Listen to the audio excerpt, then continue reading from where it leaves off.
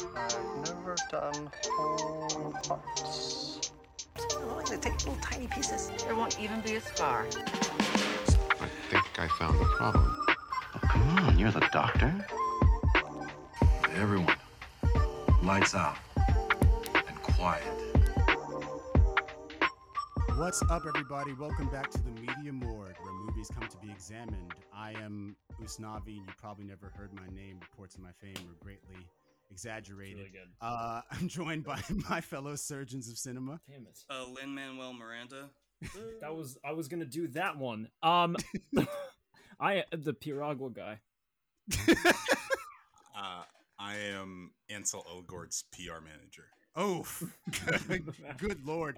And today we have a guest operator with us on the show. Hi, I'm Rita Moreno. I wish the rest of you had waited your turn before I was listening. Also known as Danielle.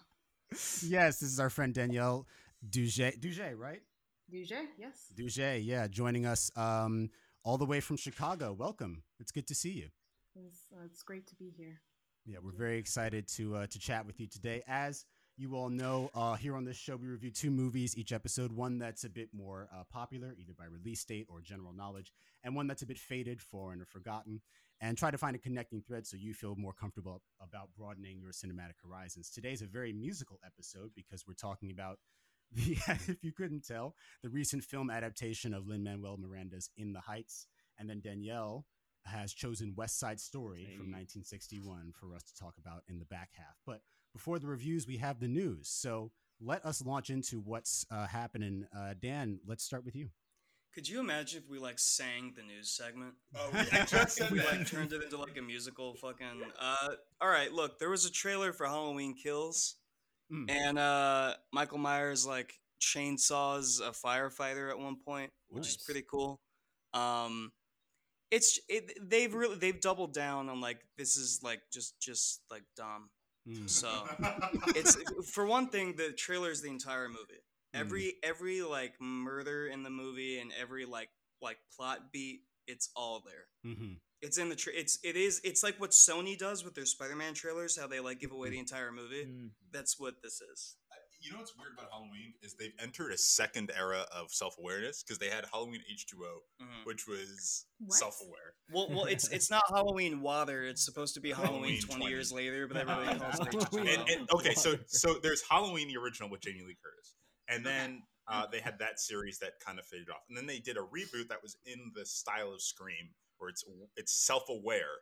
It's a self-aware Halloween movie with Jamie Lee Curtis coming back, and she's like, "I'm back to the franchise," and she kills him, she cuts off his head, and then he comes back in the next movie. And then in the next movie, it's explained that he switched himself out. He abducted a paramedic and crushed his larynx and switcherooed their outfits so that she would kill the paramedic who couldn't talk and defend himself. And then. Another 20 years later, so this is Halloween. No. Well, right after that, he kills her, and then Busta Rhymes does kung fu on Michael Myers. Busta Rhymes. That part I have seen. I have seen that part of that movie. He goes trick or treat, motherfucker, and kicks him out the window. And then there was a Rob Zombie redneck reboot that I like and Dan hates. And then Rob Zombie loves swastikas and Confederate flags. He loves no comment. And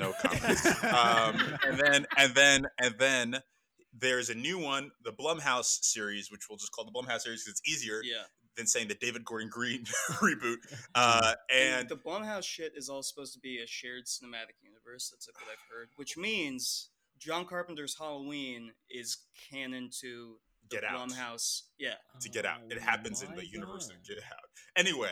Anyway, so this new one that's coming out is the third full reboot, but the second reboot with Jamie Lee Curtis back as Laurie Strode. And the weird thing about this is, so the last one was if that was just a self-aware one-off, let's bring everybody back one more time, and they just burn him alive, which is what happens at the end of the movie. They burn him alive. Very decisive. They burn him alive. Very decisive got him, and the movie ends. And the opening shot of this trailer is a fire truck racing to his house And she's like, please I'll say don't this, go. though. I'll say this: there was something really cool, which is it's the whole scene where the firefighters putting out the fire, and that one of them reaches down because his friend like fell through the floor, which was engulfed in flame, and he's like, "Fuck, like I'm burning and stuff," and his other guy's like, "I'm gonna save you, like take my hand," and it's doing like a reverse shot, and it's someone takes his hand. It's not his buddy. Probably you know who it is? Myers. Leatherface. That's right. Hey! Yeah. It's a cool twist. That part was cool though. Got him. Well, Dan, let me ask it is, you, like, as just a generic trailer. I know that you've talked a lot on the show about how you like, schlock, especially with horror. Yeah. But with Halloween being your favorite horror movie, if I'm not mistaken, how do you feel about this franchising of it? Like, would you like to see an actual conclusion to it? It's always been franchised. I mean, after starting with like Halloween 4 and like going through 6, it's about like Jamie Lee Curtis's daughter, and then Paul Rudd, who is the kid. And then Paul Rudd. Mm. Then Paul Rudd is like a main character. And Paul then, Rudd, yes. and then they decided that Jamie Lee Curtis was not too good for Halloween, apparently, because she's done 4 since she like made her exit. Right. So it's always gonna be. I mean, he's gonna be like in a wheelchair in another 20 years, and they're just gonna have that. But he's like stronger now. You think they're gonna kill her off in this one? I don't know. 'Cause it's a She's signed on for another one. It's Halloween. It's Halloween Kills, Halloween's End, which will be the end of this trilogy. But it's always been like a messy, like weird franchise that doesn't really need to exist. I mean, the original movie needs to exist because it's like amazing, but the franchise element of it has been unnecessary since like the 80s. Now, yeah. If there was never another, 2 was amazing. I think 2 is. I think Halloween 2 is very from very 1981, really good. But Carpenter hates that one, right? He like wrote that one in like a flurry of "I need money." I don't know. It's like, I need money, please. That movie has great atmosphere, though. I'll say this: the most recent Halloween movie does not have good atmosphere. It's too fast. The pacing is like way too fucking fast. Like it doesn't feel like it's like a somber like Halloween night where like these things are happening in the background, which is like how it's supposed to feel. And it kind of misses the mark, I think. It feels like it's splitting the difference between the Rob Zombie and then trying to recuperate some kind of version of the original. And it looks like the original, like the texture of it. I don't think so. I feel like it uses a lot of like long lenses, and the original is very wide. Like the streets are empty, and there's like that blue hue on all the houses. Because he was like, it's lit by a dark like blue moonlight. Because he wanted the audience to search the frame. For Michael. Yeah. And he is in like every shot, right? Or is he? Almost every shot? He's always like hidden in the frame and stuff. That's cool. Like a Where's Waldo, which is really cool. So I feel like the David Gordon Green stuff really misses. Well, Zach, have you seen Halloween, the original? I have not. I haven't gotten around to it. We were not complimenting the new ones. We were complimenting the original. Yes, I gathered that one. Halloween OG. Well, sticking in the silent killer realm, Zach, what's going on? Oh yeah, Don't Breathe 2. Don't Breathe 2. They dropped the trailer for it, and now the old man that was horrifying and villainous from the first movie. The first movie is basically like, these guys are bad, but this guy is worse, and they're trying to rob him, and they don't realize that he's secretly a blind Terminator. And so now in this new one, he's actually the hero of the story, and he's protecting this little girl, and there's this gang of guys that are after this little girl, but they also know about him, and it is, I think, confirmed a sequel, not a prequel. So he has been this evil, villainous man, and now he has turned a corner. Chained up in his basement. He turned the corner. The first one? Yeah. So I saw it's go ahead. No. Are you going to talk about the baser? I was gonna mention. Please do. Please talk about the baser. I don't want to talk about it. Danielle, have you seen Don't Breathe? No.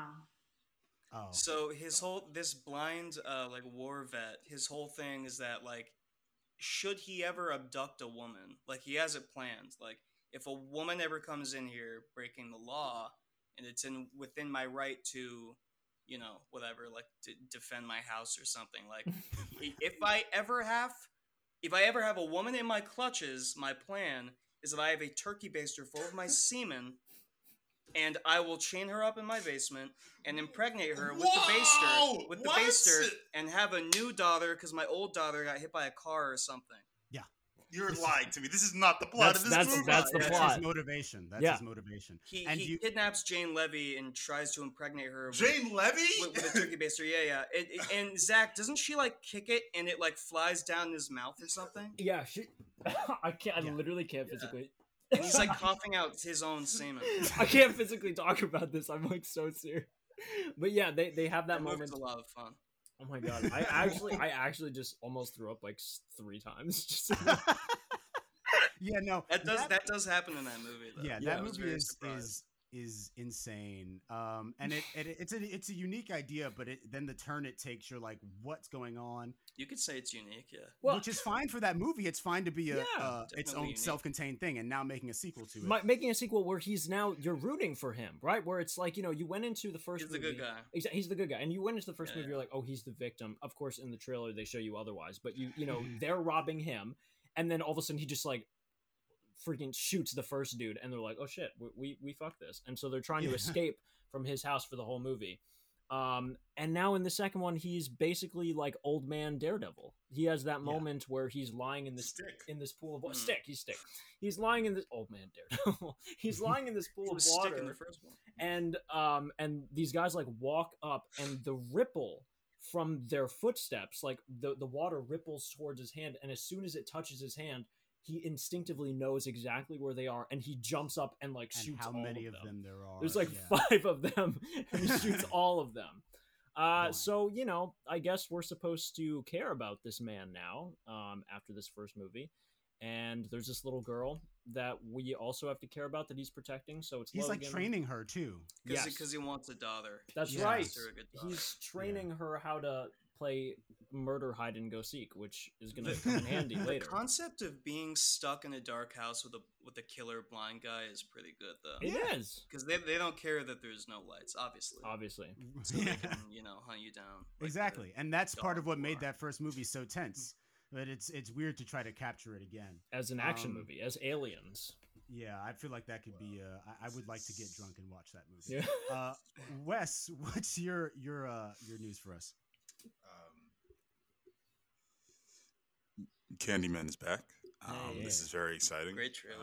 Great trailer. Amazing, I was actually. telling the guys before you got here, Dan. I am very excited. I think I think Candyman the original has a lot of potential, and I think it doesn't always deliver on the potential. But the concept and the design of Tony Todd is so cool that I think it's becoming an immortal kind of movie. With a lot of my favorite horror movies, I find myself really just loving the concept. I think Candyman the first one is all. too focused on that white girl to be a substantial. That's movie. true.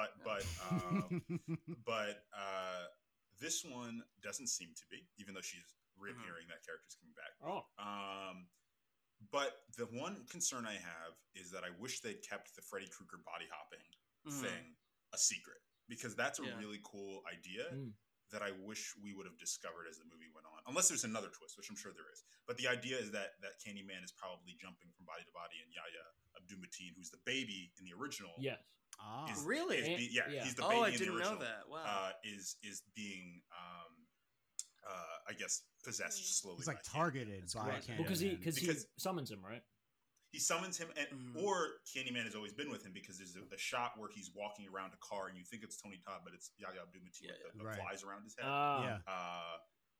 And I'm guessing when we do see Tony Todd, it'll be some kind of like dream state thing where it's like you can see him when he's in your mind finally. What's really cool about this is that there's no Tony Todd ever in the. He's not even like the final sting. He's not like a reveal. That's really cool. Or anything. You hear his voice for And sure. That's yeah. cool. It still gets you hyped up, even though half of the iconography behind Candyman is Tony It's how he Todd's looks. presence. Yeah. His They- voice and like his demeanor. They and sold stuff. the Flash television show off of Candyman. Like, I know that sounds weird, but you guys watched the Flash, the second season of the Flash with Zoom? Sure didn't. Not any That of it. is that's Tony Todd. Tony Todd is playing Zoom in that movie in the second season, and he's just Candyman. Oh. He's just being Candyman again. But we don't care because we're like, whatever. It's Tony Todd. Tony he's Todd like, should have been a bigger deal. he's They like, gave him a bunch of Flash. lowball stuff. He's like, Yeah. don't make me destroy you, Flash. Actually, my first experience with Tony Todd was Transformers: Revenge of the Fallen. Stop Really? right now. Stop. Right now. Who is he in that? Is he the Fallen? Oh, okay. He's the Fallen. He's the giant alien go. Decepticon. Yeah. He's the one who gets revenge. Yes. No, he does. he gets obliterated by Optimus Prime. Optimus Prime rips his So face it's in false half. marketing. Long may he reign. Long may he reign. Praise Optimus Prime. When what's his? I think Jetfire rips his spark out of his chest. Yes, and gives it to Optimus. Yeah. He's like, here, Lord, take all of me.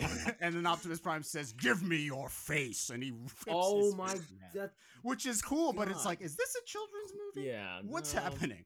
Anyway, And then Megan Fox is like, finally, Shia LaBeouf admits he's in love with me, which is the B plot. Yeah, in that. love that. Is that he won't say I love That's you. what I watched it for, though. To be honest with you, that's what kept me going. Their relationship, yes, Their Stan Witwicky relationship. and his girlfriend. yeah. Tony Todd takes a lot of lowbrow stuff though. For sure. They give him dumb shit all the time, and it really sucks. He did Final Destination. That's It's- not lowbrow, it's highbrow.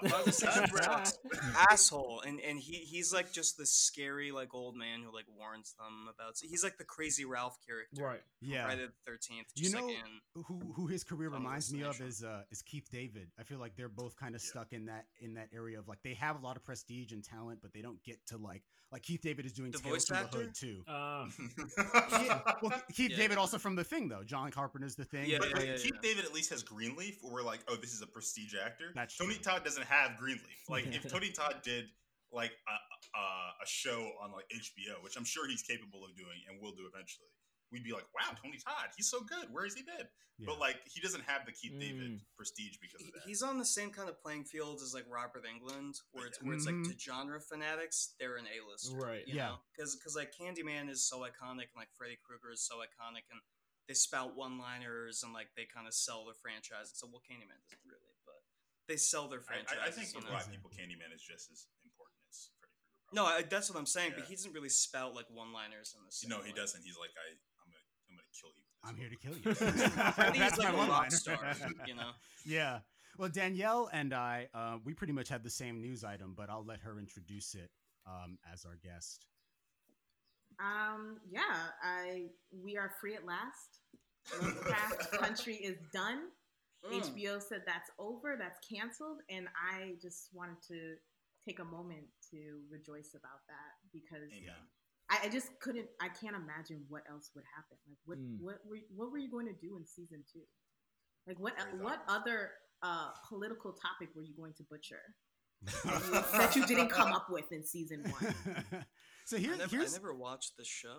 And don't. yeah, Thank yeah, God. I mean, I'm so here's happy the for thing you. with HBO is that like they run into, and I really love a lot of HBO's content, yeah. but I think they run into an issue sometimes where they'll adapt they want to adapt a book like a novel, like what happened with Big Little Lies. It's only one book, and so that's season 1, but then people love it so much that they want to see more of it. So it's like, okay, now we have to figure something out. Right. Lovecraft Country is apparently it's based off a book, but like there's no sequel, or if it was, they couldn't get it written in time, and so I did watch it. I watched the full thing, and I did watch all of it. Did you enjoy it? In moments, I thought Okay. like I liked the Is it good schlock? No. Okay. not even it's too self-serious to be schlock. Mm. It's definitely trying to like to be about stuff, Yeah. and a lot of different stuff. Mhm. And it just kind of it misses the mark on some things, which is like that happens. You can't tackle every issue, but it's like when you try and you do all of them like kind of poorly, it's a little embarrassing. I like Jonathan Majors in it. I like Journey Smollett, and I like Courtney Vance. They're like the kind of the three that are holding it down. And then the actress who's in Loki. Mooney, Yes, what's her last Mooney. name? Oh yes, The- yes. Wunmi Mosaku. Yes. Yes. Woman trickster. No. Who the plays cop. the cop, Okay. the black cop. woman cop. Yeah, she's also really good in it. Surprise. But yeah, for me, Surprise, Lovecraft surprise. was just like there was too much. Obviously, art is supposed to provoke conversation, but there was like when you're on Twitter, like every conversation is exhausting, and Lovecraft Country was like Twitter was the worst place to be when Lovecraft was. Okay. It was like a civil war. Yeah. But also, I feel like that's what HBO wants to do now, like with their Provoke. TVs and because like what's working for them at least is social media traffic in their, and I think all shows are trying to do that because like they get their hashtag with their little emoji that's next to it that's specific for their show, and like I think that like thinking about like Insecure and some of their other shows, and Mhm. specifically like, at least I'm Black, so I'm on Black Twitter, and so the way that communal like discussion around TV shows is like it happens right then and there. Exactly. And I think that what HBO likes to tap into is the fact that there's like you have to watch the night of, or you will get things spoiled for you. Mm-hmm. Like they like that Mhm. the fact that like they can easily create a social media trending topic, right? That it'll be on Twitter immediately, and people will be discussing it. And I think that's Mhm. how they're like bringing in subscribers, because then you're just completely out of the loop. Because there's some times where like Pose comes on, and like my entire feed is just that. And there's no room. I can't be on Twitter for the entire day because I will get something spoiled, or like I can't join the conversation, and therefore it's not going to be enjoyable for me. Yeah. And so I feel like either HBO realized it was too controversial, or they realized there's nothing left for us here, because Big Little Lies 2 was such a mess. Garbage. It was. And so like, So like garbage. what were you thinking? Like, I don't want to watch the white ladies get hunted. I just wanted to watch the white ladies fuck up. Like that's what I wanted. That's what I enjoyed about it. And like drink wine and cheat on their husbands. Like I wasn't asking for all of that. So I don't know, but I'm just really happy. Yeah. I'm personally very happy. I agree with you, Danielle. I think something that I think few channels have had to do in the last 5 years because of streaming is create a way to do compulsory viewing. You know what I mean? Because Netflix came in and messed everything up. You can watch Stranger Things on the day, or you can watch it in 6 years. It doesn't matter. Nobody's tweeting about Stranger Things except for the trailers. Right. You know what I mean? Right. And then when it drops, everybody complains, and then we stop thinking about it. Right. But something that HBO, Disney, and FX have figured out is that you can still do weekly viewing if you tap into the vein of Black Twitter specifically. And I think they all realized it during that last season of Game of Thrones, when HBO realized that Black people love Game of Thrones, which is weird, but is the truth. You know what I mean? So I think they realized that, and Disney realized that, and FX realized that, and they were all like, "Let's make sure our content hits that artery." And I agree with you. I think Lovecraft Country got such bad blowback at the second half of the season, and almost all of the blowback was negative. Like almost all of it was like, "What is this? What are you doing?" That they were like, "There's no more veins to tap." And also, she's doing the Black Canary TV show on HBO, so she's right. They already Journey. Piggyback on that thing you said about like shows coming out like on a weekly basis. That's just more like engaging and fun, isn't it? As opposed to like a House of Cards or like a Stranger Things, where like it all drops at once. Like you said. Yeah. Like I remember you have a Twin water Peaks: The cooler Return moment. came out. That's what I was about to say. The stress of the water cooler, or like the stress of like I have to get to the kitchen and grab my popcorn before the commercials are over. Like that is part of the viewing experience. It is very communal. Like back when The Sopranos was coming out, like there wasn't like social media. Like you were just watching The Sopranos and then going into work and talking about it to your coworkers. Same with like kind of Breaking Bad. Not really though, because we still had Twitter and all that. It was just starting. But, you know, like stuff in the 90s, like the X-Files and Twin Peaks and stuff. Like you had to share VHSs that you would recorded and stuff, and like TV watching became very communal, and Netflix in a way erased that. Not to sound too much like a boomer, because I love Netflix, but it is nice that we still have TV coming out that we can like have this communal relationship. Yeah, I think like you said, Wes, they realize they can split the difference, and like Netflix's model is working for Netflix. I don't see them abandoning it. But because the binge model is like, listen, when Daredevil season 1 came out, I watched that whole season with my dad. Yeah, me too. That day, we sat down and watched almost the entire season. Too. Same with Jessica Jones. I remember counting down the days until Daredevil season 2 came out. Yeah, that was like the most loaded season ever. It had the Punisher. Yeah, Elektra. Hand, yeah. I remember Jessica Jones was probably their peak, because I remember Daredevil came out, and then people were like, "Daredevil's great," and then Jessica Jones came out, and people were like, "Oh, David Tennant is in this." And I remember people would binge the first 4 episodes because they put him at the end of like the 4th episode. Yeah. So he shows up and you're like, "Oh my God, that's the Doctor." Now I got to keep watching. Yeah.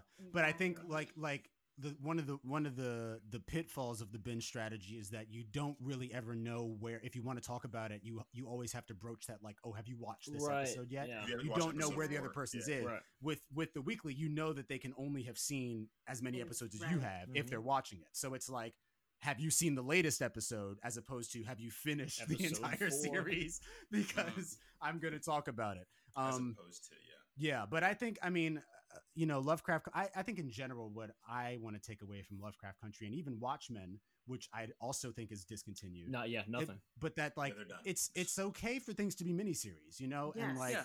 Let like them there's be miniseries. Self-contained. Exactly. There's that gap between, okay, there was like, we're watching a movie, there was more story here, we want to tease it out. There's a healthy gap between that and a 16 season television show. You know what I Yeah. mean? So you can have that like, you know, that tight 8-episode arc, you know, and end on a question mark, or even end on a period. I feel like either way, like, one of the big things with Game of Thrones is that they went for 5 seasons and then they had what I understand to be a lackluster and messy finale, and no one was satisfied with it. So it's like, I would almost rather, even with a show I don't care for very much, like Lovecraft, I would rather it have ended and made the point that it wanted to for that season than try to figure something out and stumble into a second and third. Right. Well, at the risk of extending this conversation too far, but I'm interested in what your guys' thoughts on this is. I wonder if HBO's limited series model, which has kind of become their model, like they have the Euphorias and all that, which are multiple seasons. Yeah. But even Euphoria season 1 is kind of a movie. It's like, that's one movie. And I wonder if HBO isn't splitting the difference between just essentially making an episodic movie, because I feel like they pick a central director. Yeah, they have essentially the showrunner position, and then they have a showrunner director who directs the pilot, the finale, and some of the major episodes. And I wonder if HBO isn't just making movies that are episodic. You know what I mean? Like, that's what they did with I Know This Much Is True, which Mark Ruffalo just won an Emmy for. Well, what separates HBO from all the other streamers is that they made movies first. Like, they're a movie place. Everyone else is a tech company. So they're interested in film. They're interested in filmmakers and auteurs and their point of views. So, like, the art on the front end, that's why we get the type of television and film from them. That's a good point, actually. At that level, it's not just because their brand is prestige and because they've carefully curated that brand, but because that company began as a place for movies, home box office. And boxing. And Skinamax. And that. Yeah. But tours? Did HBO used to play like porn late at night, or am I? Yeah. Oh yeah. Because I remember like flipping through the channels like as a kid, and they had Oz. They had that prison show Oz, and Oz was just full of prison sex. Yeah, that's not porn. there was actual porn on HBO. I'm sure, but every time I put on Oz, it was like hardcore prison sex. Yeah, well, that's also part of their brand, is that they can do things that no other service can do or channel can do. Yeah. But I think that was a great warm up, y'all. We'll take our first break and we'll come back to talk about In the Heights. So stay tuned. Nice. Oh boy. Nice one.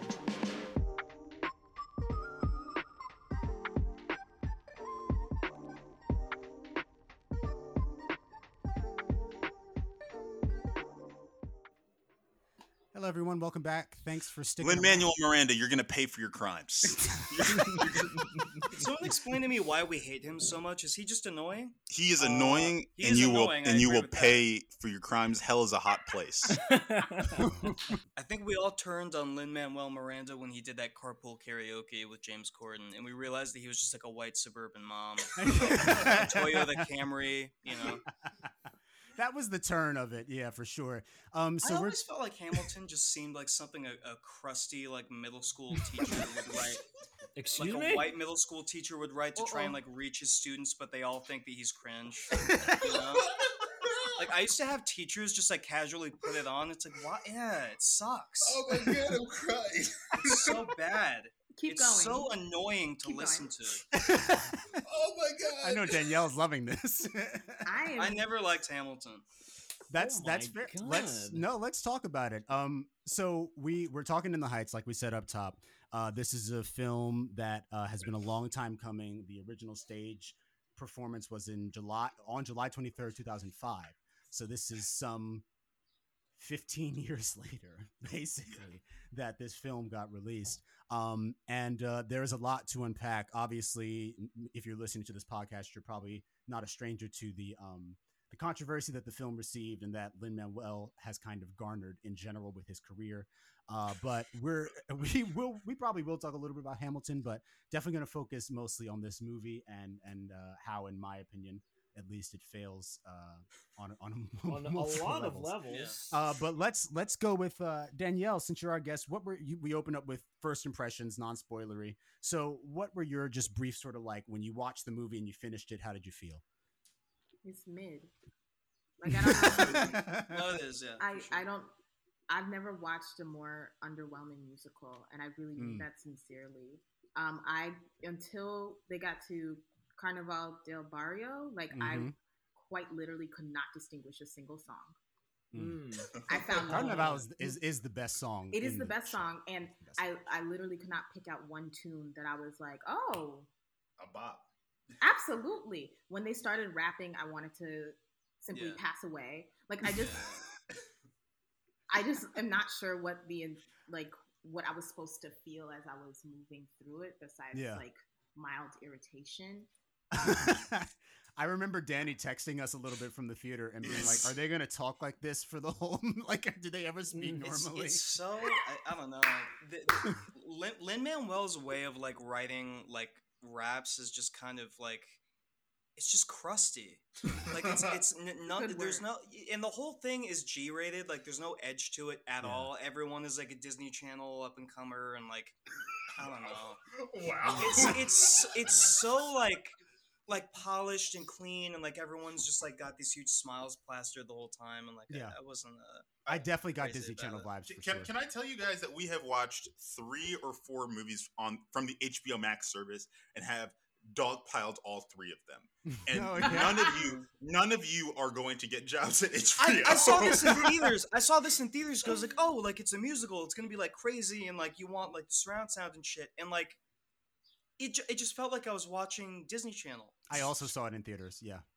What a mistake. And my theater was split, by the way. One lady by the end of it was like crying behind me, and crying over what? 2 guys in the way front were booing Lin-Manuel the whole time when he showed up on screen. Daniel, what were you gonna say? I feel like Disney Channel is right, just because it gave the set, the colors. It gave Disney Channel Disney Plus specifically, like those remakes that they do. It had the same tone, the same colors, the same set vibe. I don't know what else to call this thing that Hollywood's doing, but it's so ugly. I don't know how else to say. Like it's too clean. It's too boring. Yeah. It's extreme. It's actually extremely boring and extremely underwhelming to me. Like the only scene that really had any sort of actual dimension in terms of set and lighting was when Abuela is deciding whether she's going to. The whole budget went into that. The whole budget. And it was gorgeous because it looked like. Are we talking about when they're dancing on the side of the transit museum? museum? I was gonna say no, not the building. No, not Benny and Nina. No. Okay. They were talking about Grandma singing in the subway. Oh yeah. I was gonna say that also kind of got me worked up, but I think it was just because of her performance and stuff, not because of. She is very convincing, and she's very. I like when she goes to grab. She originated the part. She was the. Wow. I didn't know that actually. I like when she goes to grab the beam of light and it turns into the subway pole and the whole set. That was crazy. That was amazing. Yeah, that part's great. All at the Transit Museum in Brooklyn. If you're from New York. Is that true? Yeah. Really? Yeah. It wasn't a set. I didn't know that. I don't have confirmation of this. I could be talking out of my ass. But my sister and I are from Brooklyn. And we've been to that Transit Museum a million times because our mom is a teacher. It was filmed there. I looked it up, but the tunnel is actually the 181st Street one train station. You know how tough that is to film half a musical number at one place and then film another part of it. Yeah, 16 miles away. Yeah. That's wild. Yeah. I really did love that, and also them dancing on the side of the skyscraper and the drops of the AC flying upwards past them. It was like a rotating set, I thought, on a green screen. I think it's a rotating green screen. That was gorgeous. Zach, rotating green screen or rotating set? Rotating set. Yeah. Go ahead. I was going to ask Zach. I mean, did you get to see In the Heights at LaGuardia when they put it up? I sure did. Wait, And, you guys went to LaGuardia? I went to LaGuardia. Have you heard of the LaGuardia Arts. LaGuardia School? But yeah, how did you feel about the movie? I really liked when they did it at our school, but I did. we're not I loved necessarily it. talking about that. I Yeah, loved it. That was what got me into the show. Exactly. Yeah, I had never seen anything really like that, and I think LaGuardia did a great job with it. So I was a huge fan. I kind of realized though, I actually am not a fan of a lot of the songs of In the Heights. I'm kind of every time, and they even cut a few of the songs that I really don't like. And I would just kind of, I could easily skip a lot of those songs. So that's one thing that I forgot about until I saw the movie. I have a whole list here that I can just hit really quick. That's what I'm going to do. Wow. Oh, wow. Here's what I'm going to I say. know that you really like Benny's, what's it called? Benny's Dispatch. Benny's- I don't. Yeah. I auditioned. I auditioned for Benny's part with that song. It was a mistake. Oh, but anyway, Zach, I was criticizing that song, and you were laying into me for it. yes, it was an easy. How one the to... tables have turned. No. Yeah, I think Benny's Dispatch is fine. It just has a special place in my heart. But anyway, they ruined the dynamic between Nina and Benny, which I can't really forgive. Like any tension between those characters was annihilated. Blackout is supposed to culminate in this really epic moment with the two of them. That is probably my favorite part of the show, and they cut it so that they could give Usnavi and Vanessa a little extra thing, which was sure fine. Even though they get champagne at the end, whatever. Yeah. And I didn't like the lens. I thought they could have just again, it's that kind of thing we talked about with the Disney thing. You know what I mean? Everything ends happily ever after. Whereas in the original show, it feels a lot more ambiguous. There is a little bit of it's a question of what tomorrow looks like. And in this one, there's no question. Everything ends up totally fine. There's a couple questions that we'll get into. There's no question about Usnavi's life, but there are some characters that drop off the face of the earth by the end of the movie. Yes, would it happen to be the two black people in the film that we don't know what happens to their fate once they finish dancing on the building? Yeah. The only two in the whole film? Exactly. Yeah. Well, Wes, I mean, you've interjected a little bit of your thoughts here and there, but is there, before we get into spoilers, I have not seen the Broadway show. I listened to the album a lot in high school because it had just closed its Broadway run when I was entering high school, so it was still really big. It was like the intermediate period between that and Hamilton. Okay. I think there's some good stuff here. I think Corey Hawkins is great. I think he's like the best actor in the movie. Like, he's very well cast. I think he's given a pretty good performance. He can sing well. If that is in fact his voice, I hope it is. As far as I've been able to find. I thought his scene on the side of the building is really well shot. Yeah. There are points in the movie where I'm looking at John Chu and I'm like, wow, you're really doing a good job translating what could have just been a stage show into a movie. And then there's other times where he's doing literal filmmaking, like scenes without music, and the filmmaking falls through. Like it feels like it. My friend Patrick, shot for coverage. My friend Patrick Nichols, who Danielle knows, and hopefully we'll have on the show in the next couple months at some point. But he made a great point. He was like, the musical numbers are great visually, but the minute it becomes human drama, the film becomes a television show. Like it's shot like a television show. It's a lot of shot reverse shot. There's very little, and I don't want to be like mean, but there's very little. But there's very little being communicated from the camera work, and it's because and it's like what you Dan and Danny said, which is like, the film has no edge. Like there's no edges to it, and that's like a visual thing. Like if they had shot it on film, maybe it would have had some edges. But also, there's no textures to the world. Like it doesn't feel like it's made by someone who's been in New York for any extended amount of time. It felt like sets. The whole like thing. Broadway It feels like Broadway sets. It feels like first also the fact that Washington Heights doesn't feel like Washington Heights. Like Washington Heights is not and we're gonna get into this. Oh, we will get into this. But Washington Heights is not an equally divided Latinx neighborhood. That's not how it works. It's not predominantly Dominican. It's predominantly Dominican. And the scene where they're all holding up their flags, I was like, this is not how this neighborhood functions. Like, I don't know why would you create a fever dream of what this is not how this neighborhood functions, and it gives the movie. It seems super disconnected. And the issue is that the issue with it is that it makes the movie inspecific. And that's the issue with the entire movie, is that it's an inspecific movie. Yeah. And it doesn't feel like anything because it's inspecific. Yeah. I not wanna, to tear into it. I know. Listen. It is what it is. I'm glad that you brought that up, Wes, because that was one of the things I wanted to talk about before we launch into full spoilers. Is just like growing up in the part of Harlem that I do, Hamilton Heights, which is just a few blocks away from the beginning of Washington Heights.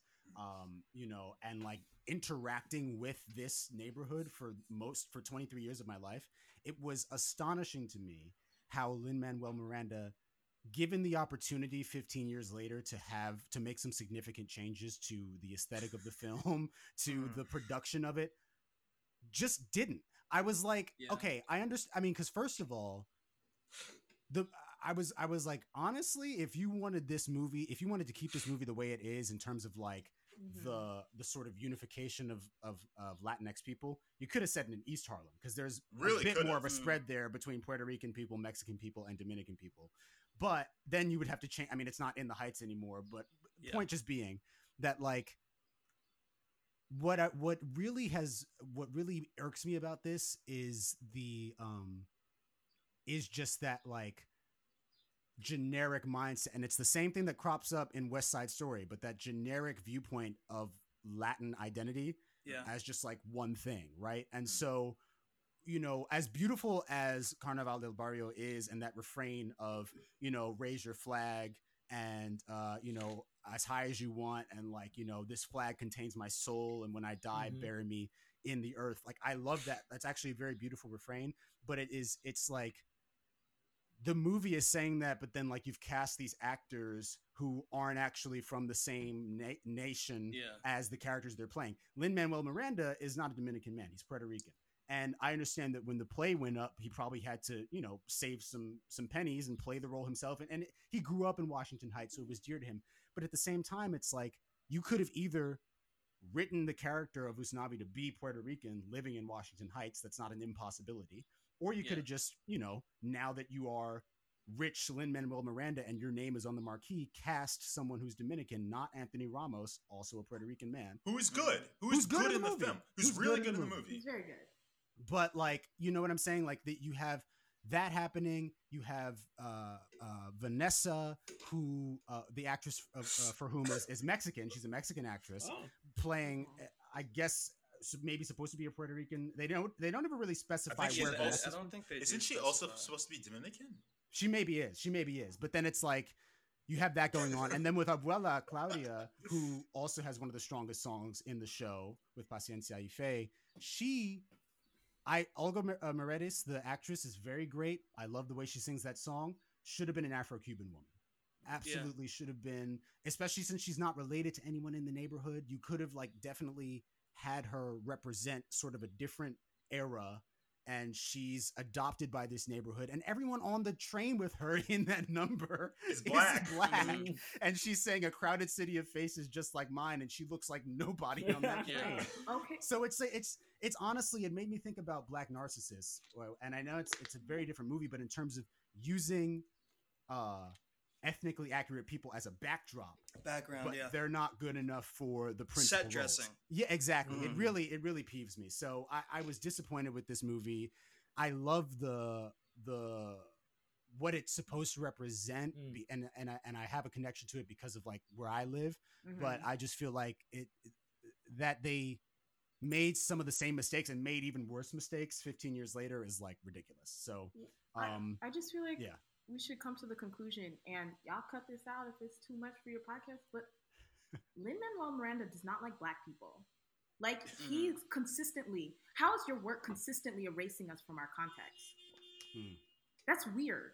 What's the obsession? First, we're slave owners. Now we don't exist in a neighborhood. Well, exactly. Hamilton is about like such a racist, like fucked up time, and he decided to erase like all the racial connotations from it, but like casting those slave owners as black people, like as almost exclusively black people. Almost exclusively. Now, and here's the thing about Hamilton, right? Because it was interesting. Obviously, Danny kind of launched an attack on it, but I think honestly, what the two Dannys are saying. It's like, like you're spot on, Danielle, as far as Hamilton to me doesn't necessarily count as representation, because it's like, it's revisionist history in the weirdest possible way. It's not even like, what if America was founded by actual black people? It's not or even that. people of color. It's like, no, we're just casting people of color as these white men. Right. Exactly. And then I guess trying to like make it more accessible that way. And like, again, Hamilton, it took me a while to Who listen gets to to it. watch it? Yeah. Like, I think that Hamilton is the most effective piece of American propaganda to exist in the last, like, how many years? It is the most effective. Right. Like, you're probably right. Yeah. Like, this man is a Fed. What more brilliant way during the time period in which people are actually questioning our founding fathers, questioning these old documents, and like people have always have done so, right? But this is a moment in which there's like collective forums in which people can talk about it all the time. Yeah. There's a democratization of these like people have created counterpublics in which they're discussing it more, and it's becoming more mainstream, right? What better way to get people to not understand colonization of settler colonialism, to not understand the history of slavery, than to have the people who are doing so be Black? It's true. It's an ingenious idea. It's brilliant. And the darkest thing about, and look, I think we can all agree Hamilton. Maybe Dan doesn't agree, but I think Hamilton is a step up musically from In the Heights. I think Probably. Absolutely. I think In the Heights. I In the haven't Heights, listened to it. And I probably won't in a while. In the Heights actually feels like when you have a great album, and you have cuts off the album, and they release the cuts. It's like, you know, when Kendrick did Pimp a Butterfly and then he released Untitled Unmastered. In the Heights feels like Untitled Unmastered, not as good because one of the two people that we just mentioned is a genius and the other is a huckster. But but like it is. That's harsh. We should cut that. But it does. It feels like the cuts off of the Hamilton soundtrack. But that's fair. But the most sinister thing about Hamilton is that the whole time In the Heights on the press junket, which no one has prepped the actors for, none of the actors knew what to say. And by this the is way, integral. Wes, I'm sorry, because you're about to make a really good point, but I just have to say the reason I came into this movie side eyeing not only Vanessa but the actress that plays her is because of that dumb she said on the press, which is basically there were Black people in the callbacks, they just didn't get the part. Yeah, dude. But just shut up. Just don't talk. I didn't see that. But this is integral to the movie, and I know people have been trying to be like, just watch the movie. I can't just watch the movie because it is integral to the movie. Exactly. Because the defense of the movie about why there's no Black people in the movie, no Afro-Cubans aside from Benny, who is Jamaican. He's Jamaican in the movie. He has a Jamaican flag in one shot. Yeah. It doesn't hold any bearing on his character. Whatever. Anyway, the defense has been that that we are just trying to essentially portray a melting pot of Latinx culture in this movie, and that includes more things than just Afro-Latinos. That's what the argument burns down to, essentially. But how did you manage to find that many Black people for Hamilton? Like, Hamilton has got 3 major Black stars Tonys on the same night. How did you find that many Black actors for Hamilton, but they just disappeared when it was time to do? They just vanished. Because melting pot doesn't mean, like, the fantasy is that Black people don't exist anymore. Like, that's what the melting pot is. Like, if we're gonna be very frank, like La Raza. Well, that's what West Side Story is about. Like La Raza Cosmica, like this concept of, or mestizaje of like we're all like, you know, that scene where she's like, our ancestors survived slave ships, and I was looking around like, not all of y'all. Our ancestors, she's like, our ancestors survived genocide. I was like looking around like, not all of y'all. And like this whole idea that we're the perfect race because we're just completely mixed with everything. Yeah. Like #mixed. She's biracial. Like that whole like moment that they're giving, it doesn't include Black people. They don't want Black people to be included in that moment. That's and true. It's a desire for whiteness. Yeah, yeah. The here's the thing. We are now reviewing Hamilton and In the Heights. They're the same thing. They're the same musical. Regarding Hamilton, they are the same musical. Regarding Hamilton, I think like it is at least kind of a musical achievement in terms of it being like Wes said. It's like what I thought was cool about it when I did finally listen to it is that you can listen to that whole story regardless of what the story is. But you can listen to the whole story on Spotify. You don't actually have to pay Yeah. to see the show, which I think is part of why it was so popular, because it's essentially an opera in rap, and with some songs sprinkled in between there. So that was cool. I think the reason that I still tend to like In the Heights more is because it's at least it has the potential to feel like more of a real story. And but again, like even with I guess just to circle back more directly to In the Heights, when we're talking about the specificity of the neighborhood that seems to be lacking, right?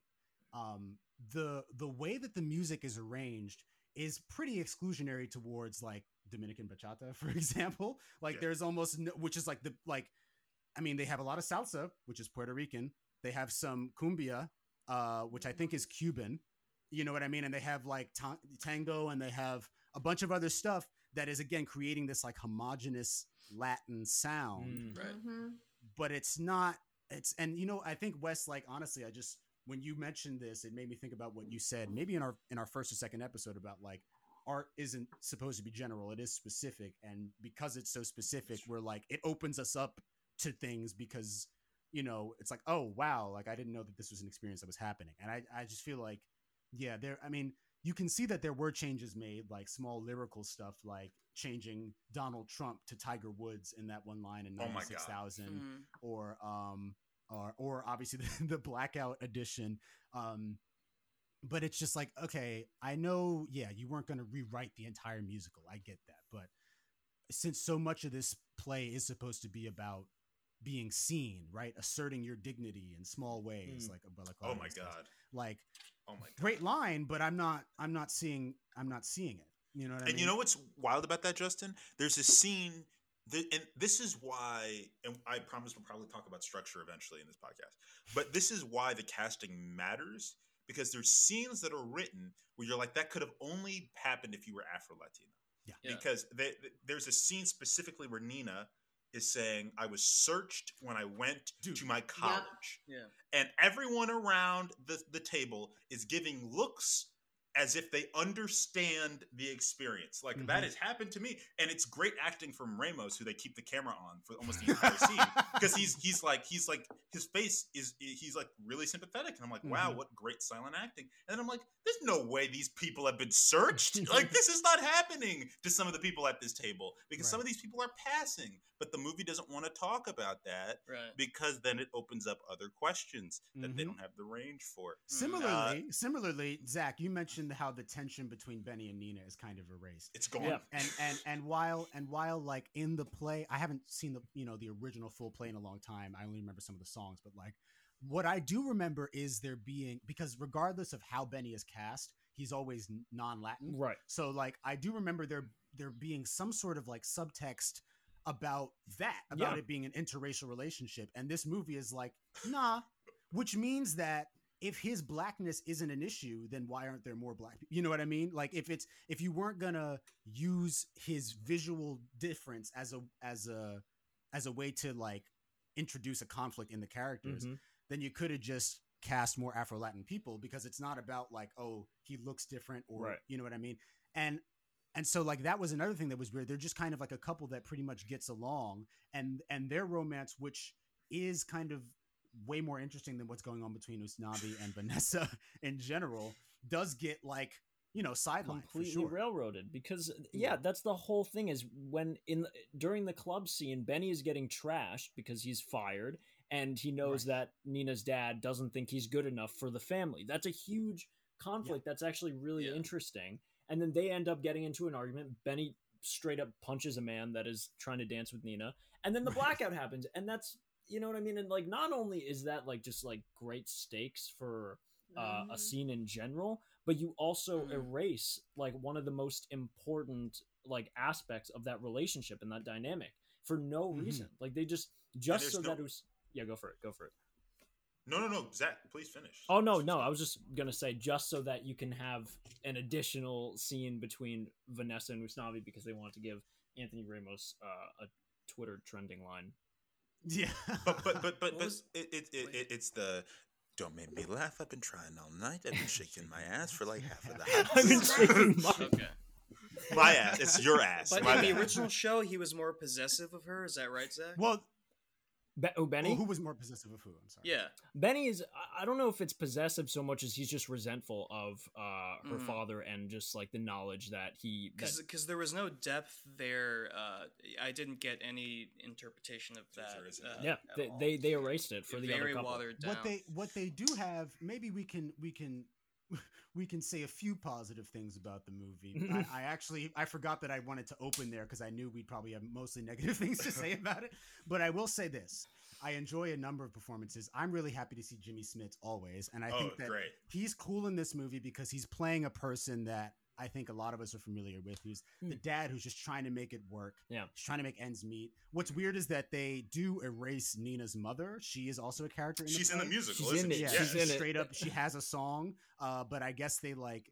Dead black mom. Yeah, one of the many tropes, or sorry, not tropes. One of the many cuts that they make is removing her mother, and I guess kind of annexing her into Abuela Claudia, and kind of making her just the general matriarch of the block. Everybody, which is like that's kind of I mean, you could have still had the mom, but Jimmy Smits in this role. What's interesting is that like the conflict between him and Benny isn't I don't think you're good enough. It's like Benny having a business disagreement. He just doesn't want him to shut down the cab company. And he comes into, first of all, listen, maybe this is just me. I don't know any black person, any black man specifically, who's been raised to come into another grown man's house and call him by his first name. At a dinner party. What is his name? Kevin. He's like, weird. Kevin, listen to her. That shook me. I was like, really, like that took me out of the movie for a second. Yeah, I was like so uncomfortable. Like, I don't know why he wasn't calling him, Mr. Rosario. You're at my house at my dinner party. Eating my food. Let's check this. And also, like, smashing his daughter in his house. Because later, they're like, everybody on the block is like, hey, you guys have been smashing, huh? How'd you guys find that out? Which, by the way, is another song that got cut. There's a specific song that leads up to them basically sleeping together that comes before Carnival, where there's that like I heard you and Nina went for a roll in the hay. So that moment gets kind of washed over, and it's just like, oh, I guess it happened, but when and who did you hear it from? They just had their ear to the side of the Rosario household. How did y'all feel about the choreography throughout? I mean, none of us are really dancers. I really loved that one big scene at like the pool and stuff. 96,000, all the blocking there. Yeah, the underwater. The one in the hair shop was great. Yes, the hair shop is really good. I think the Benny and Nina on the side of the wall is great. I mean, I know a lot of people don't like it, but I think that's I liked it. Yeah. It's really hard. It's really hard to make stage scenes that are essentially dialogue on a stage interesting on film, and I don't know. It was like Orphée. Like there's that. I don't know if y'all have seen that French movie Orpheus, but like there's that scene where the guy is like crawling through hell, basically the underworld, and like he's supposed to be like walking against wind, but what they did was they put him on his side and he's just crawling, that one. and the camera's above him and he's like moving like that. It almost looked like something like that, but they're still standing on top of on the side of the building. I remember seeing that in the trailer and getting kind of goosebumps. I thought that was cool. One thing that's weird is I went to see the movie, like I said, in theaters with my friends Daniel Hall and Amir. Hey. And hey, shout out. And I was trying to figure out the whole time like who it's for, and I don't even mean in a racial sense anymore. I mean like in terms of splitting the difference between people who have seen the play and people who haven't and are just there because Lin-Manuel Miranda's name is on the poster. White suburban soccer moms with Toyota Camrys that want to idealize what Washington Heights is like in Disney for Channel. Sure. And Gina Rodriguez. It's for Gina Rodriguez. How is she not in this movie? You guys did it. Well, okay. But here's the thing. You guys know why it took so long to make this movie? Because it got a movie deal, I think in 2008. Like they were like, we want to make this into a movie, and they were like, we want J-Lo to be in it. And Lin-Manuel Miranda was like, no. And I'm just thinking, like, how much J-Lo would have set this off? Just give J-Lo one of the roles. I don't care. Like, make the movie. So I'm surprised Gina Rodriguez is not one of the hair salon ladies. At least something. You know who is one of the hair salon ladies is Dasha Polanco from Orange is the New Black, who looked fucking good. Looks great. Who looked good in this. Every time she shows up, I'm like, I would like to follow her movie. Yes. What's going on? What's going on First with of her? all, the movie opens with her having slept with Usnavi. Like that's one of his given circumstances. Is that No, it was a like- joke, Yes! wasn't it? Wasn't I it a did not joke? catch that. They're having Was it? they're I having think a lot of flirting. No, They're having a lot of flirting. I think it actually was just supposed to be a joke because like Dasha like she's Polanco's teasing character? him? is no, this but the- she keeps Her character? No, Yeah. isn't it one of them slept with Benny because they make a joke Ah, about yes. his dick. Oh well, yes. But then Yes. also Well, that her feels character's like always another flirting thing. with him. Mhm. That's a whole other thing. She's like, I heard he's dragging an SUV a or stretch something. limo or Yeah. something like Yeah. that. Yeah, which is But I mean, I guess it's you're in a salon, so that type of thing is going to come up. Mm. Yeah, but I was the reason I was bringing that up is to say that like for example, they're counting down to the blackout for the whole movie, Mm-hmm. and that just Yeah. feels like Failure. that undercuts it because the blackout is supposed It's to be kind of surprising.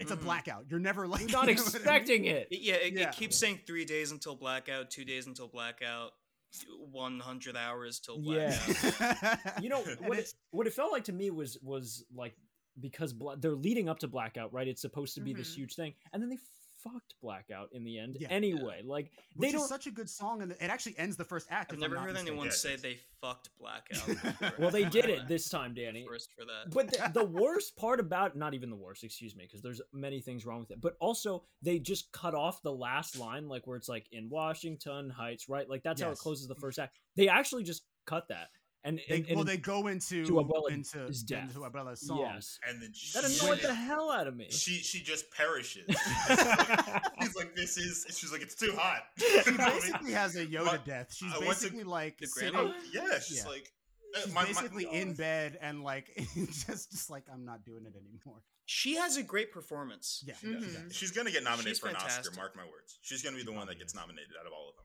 She Okay. probably is. It's not gonna be Ramos. The main character never gets nominated. I think it's gonna be her. Mm. Yeah, that's fair. Um, What I'll say, but- Zach, is as much as I do enjoy Blackout, the original song, once I got over how jarring the choice was, I enjoyed it. Wow. You know, I liked her. Interesting. Wow. Wow. Wow. Wow. Oh, wow. But I liked it, and I liked that quiet calor. All right. You know, like her whispering it, and like I was okay. We're doing something slightly different with it. What also surprised me in that another change from the play is that in the play, Abuela reveals that she has the lottery ticket in that Early. song. Yeah. Yeah, Mm. and then like she gives it to us. There's like 2 or 3 more Yeah. songs before Carnival. Well, what's upsetting about this is Usnavi just randomly stumbles on that lottery ticket, and she Yeah. was like, "For Yeah. Usnavi." I understand she didn't get the chance to actually give it to him because she died. Yeah. That felt so weird to me. I had no idea. What if he didn't find This that? makes more sense first One- talking about the first version of the show, but like I had no idea what was going on. What if he It's like, threw lo- that a lottery away? ticket? Yeah, Isn't he owns the bodega that she bought the lottery ticket at? Wouldn't she have to go through him anyway? Like, hey, Gustavi, by the way, I got the lottery ticket that you sold me. Oh, It's yeah, yours. just maybe, didn't right? want to Yeah. tell him about it, and Your nephew. By the way, your Yeah. nephew is in danger of being apprehended by ICE. Oh, Let cousin, me- yeah, Sonny. your Let's- cousin. Let's talk about Sonny because this is actually this is a scene that, upon reflection, I have a real problem with. So when, yes. so when Lynn, sorry, not Lynn Manuel, Anthony Ramos as Usnavi, he finds out. Well, actually, he doesn't even find anything out. He's trying to I think send he's trying to take Sonny Sonny with to like him, right? college. Sonny with him He to wants to take him to the DR. DR. Yeah. Yeah. And so he goes to meet his father, played by Mark Anthony. Hey, hey. With a just bonkers cameo. Listen, Yeah. because he did a song, he does the end credits the song. end which credits song. no Yeah, one. but I'm like, how yeah. do you have Mark Anthony in the movie? He's not dancing or singing. Yeah. But I mean, he acts pretty well in the scene. He does. But basically, the revelation of this that's supposed to be seeded here that comes later is that Sonny is undocumented and his father is as well. But like for a movie that's supposed to be so like full of hope and like patience and faith and all of that, they present his dad as like this deadbeat archetype when he's really just a man who's like been like, you know, beaten down by the system like a Railroaded, lot of yeah. Latinx Yeah. people have. And it's like That's fair. he's almost demonized for not like engaging more with Yeah. Sonny's life or anything like that. And the scene just feels unnecessary because you find out at the protest later anyway. And that scene could have stood by Mm. itself. You know, it ends with him saying, "You only pay Sonny in cash, right? Why do you think why that is is?" that? Yeah, yeah. Yeah, why haven't you asked that, Usnavi? I Aren't ha- you guys first cousins? Like, So I just was like, that scene felt very much Yeah. like a studio edition of like we have to talk about this. So figure out a way to work it Yeah. in. That almost felt like it was Super filmed after that. unnecessary, think about like that. alcoholic set dressing where there's like Yeah. beer bottles laying around he's like, is everywhere. that your and, first like, one of the day? Definitely Like- demonizing him, like you said, Justin. You know what's Yeah, funny? so- That looked. I- That was like a Disney Channel interpretation of what an alcoholic's Yeah. day to day is like. Yeah, it's funny because I was really watching that scene for the acting, and of course now that you're talking about it like this, I completely agree with you. But I just thought like the acting in that scene was really subtle and good. And you know when it's a really good scene when I had to rewind 4 times to catch the last thing that Mark Anthony says to him when he's like, "Why is that?" He was like, "Why is that?" And I was like, "Oh," but I was like, "That was so good." I just didn't know what he said. But of course, now that you're talking about it like this, the one scene that I really liked for the acting is really. No, I But- mean, yeah, it's like listen. The thing is that with the exception of Melissa, whatever, who played Vanessa, it's almost never the actor's fault. You know what I mean? They're doing a job, and the They're movie doing well. around them is has an agenda that Yeah. is not correct. The issue with Vanessa is that you were supposed to believe that her and Usnavi have been friends since they were 15. You know what I mean? Like, you're supposed to believe that they were friends in high school, Right. and that he's just had a crush on her, which is something that happens. That Like, happens. it's a trope in a lot of things, Mhm. but like, there's no familiarity No. when they're talking. Yep. Like, even though she knows he has a crush on her Yep.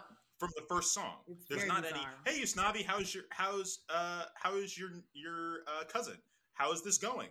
Do you remember? first thing he says to Mr. her is- Fletcher died. You want to talk about it? Like, it's nothing. The first thing he There's no says is, "Are you moving?" And it's like, yeah, like, what? she enters the show like she's Gone. like the Vanessa character is so frustrating to me because Mm-hmm. I understand that obviously, I mean, in a way, Usnavi's motivation is the same thing. It's similar, at least. Like he's trying to figure out if he wants to leave Right.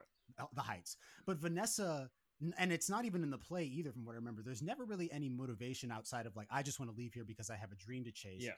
But Yeah. like the movie again had an opportunity to give her a family. You took Nina's mother away. You could have given Vanessa a mother. Yeah. You could have, like, she lives by herself next to the elevated train. Mhm. She's going downtown to try to get apartments and she's being denied because she doesn't Elevated have train credit. is so funny to me. I'm so because She's like the elevated the train. elevated train. The L. But Oh my gosh, yes. It is just mean it's the L? just like I mean, the like, one or the it's- L train. Yeah. it's like her character is she comes into the show already ready to leave, Mm. and then it's just Yeah. about convincing her to stay, Right. because like she realizes, I guess, the beauty of the neighborhood in the same way that Usnavi does.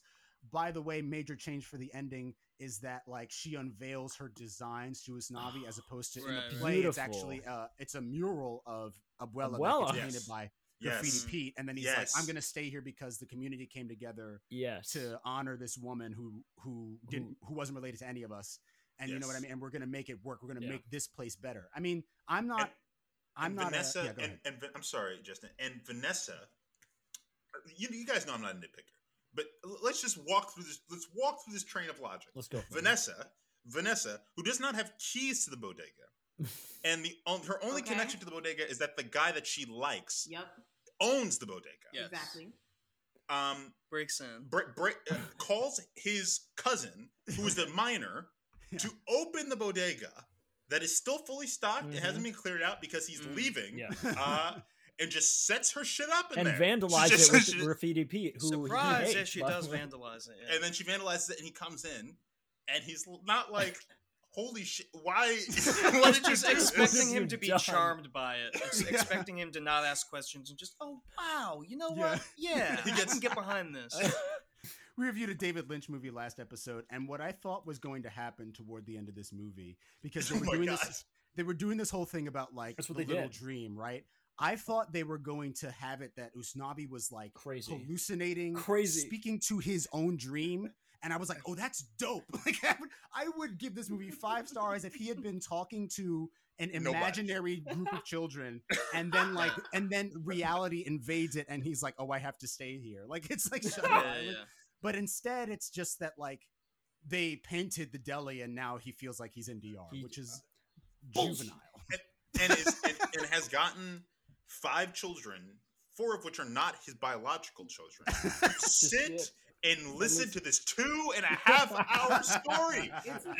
Well, wait, can we? The device is poorly used. Just the one Poorly kid. executed. Isn't the one kid at one point like?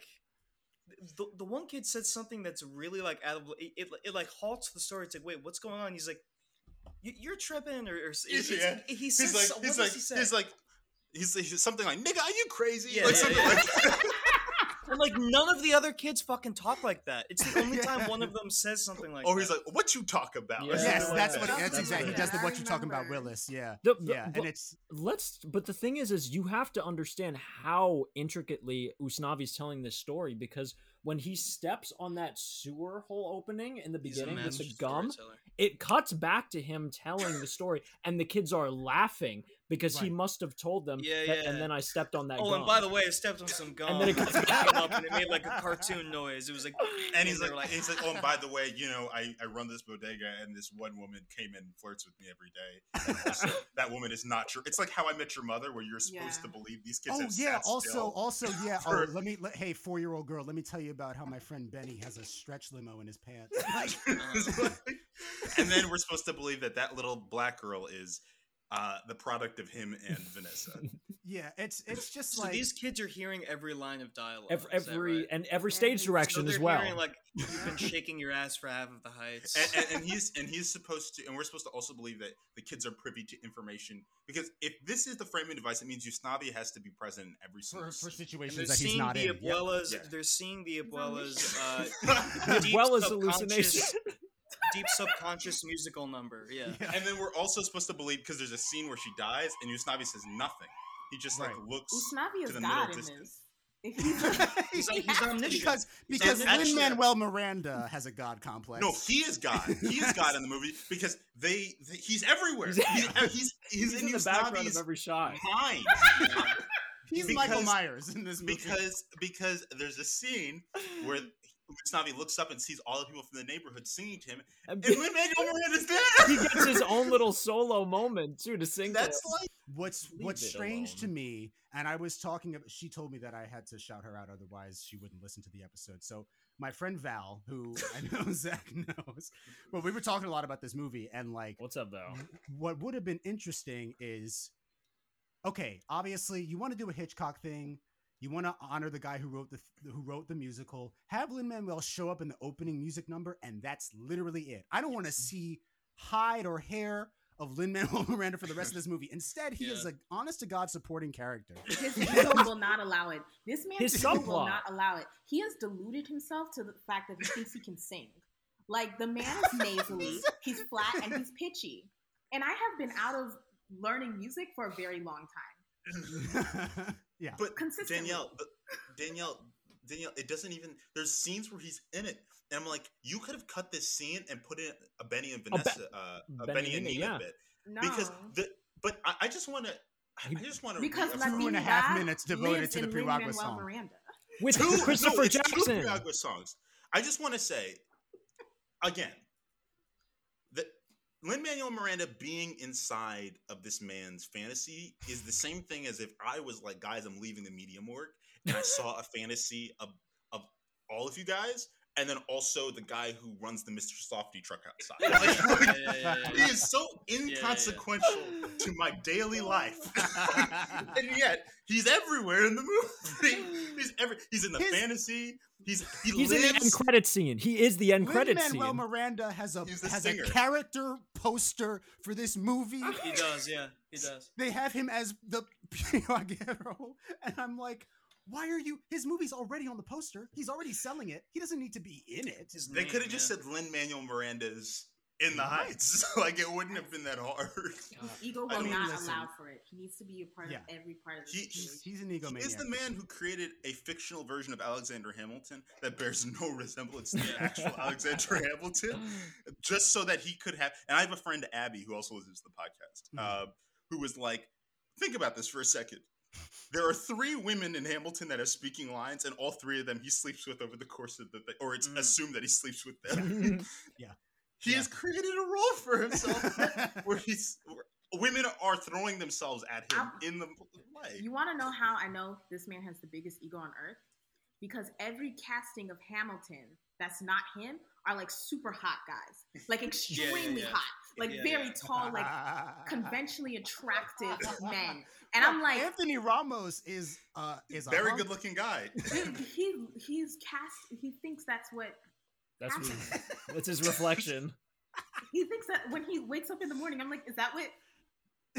He sees Anthony Ramos. Baby. Listen. If Lin-Manuel Miranda is listening to this, I know you're not. We're very sorry that we're dumping on you. Right. I don't know. But, I'm sorry, his anti-black ass can hear it.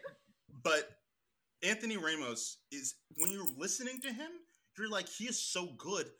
Lin-Manuel Miranda is not even in the same ballpark as you. Like, they should have written new music for Anthony Ramos because the it few almost times feels he does get to sing, it's like it's so good, and you're amazing. like, it's almost like he's a major league player and he's batting with little league because the role has been written for someone who doesn't sing, who has a limited skill set. Yeah. He's a great writer, but he's not a great performer. Right. And then Anthony Ramos comes in and finds even the opening scene where he's doing $1, $2, and they keep flipping, and he has so much charm and charisma, and you're like, how could anyone else have done this role that doesn't have this skill level? You know, exactly. I listen. We're going on almost an hour talking about In the Heights, and it's been a great conversation. But I guess I guess to bring it home, we're about to move into West Side Story, and I think what hurts the most about In the Heights is that I do believe that if his head was on straight, Lin-Manuel Miranda actually has the potential to create the new. Like, In the Heights could have been the new West Side Story in a lot of ways, in terms of like, well, yes. Yeah, but I mean, it could have been something that does capture New York in an authentic way and does capture, I mean, not that West Side Story necessarily does the next thing, but captures people of color in an authentic way, and it just doesn't. So I'm going to give it 2 Piragua carts out of 7. Oh God, I'm never ready for these. I'm going to give it 2. What's the actress from Orange Is the New Black's name? Dasha. Dasha. Yes, I'm gonna give it 2 of Polanco, her Dasha Polanco. Nike like sweatsuit thing that she wears the whole movie. hot. 2 out of 5. Yeah, I mean, this is just Disney shit. I give it the same rating as fucking I don't know, Dog with a Blog. Sorry, it's like damn.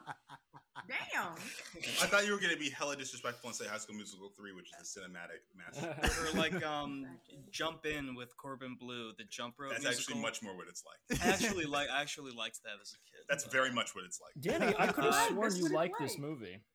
Huh? I could have sworn you liked this movie when you said. I really like the scene where they're dancing on the side of the skyscraper, and the scene where the abuela is hallucinating a swan song to her life. Yeah.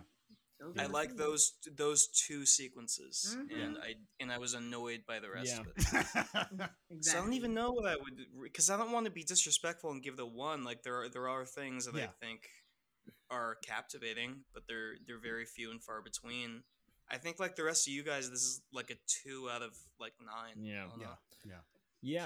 I'll go ahead and just give it a 3 Usnavi trying to open a bottle of champagnes out of 10. Wow. Let me get this gold shit off. and Danielle? I think I'm gonna give it like a 2 No Me Digas out of 10. Like, yeah. Yeah, as in, don't tell me anything more about this movie. Yeah. I can't believe this was made. That's.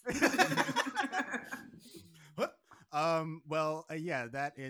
does it for our thoughts on In the Heights. We're going to take our second break, and then Danielle's going to lead us through West Side Story. Hey. If you're a fan of it, approach with caution.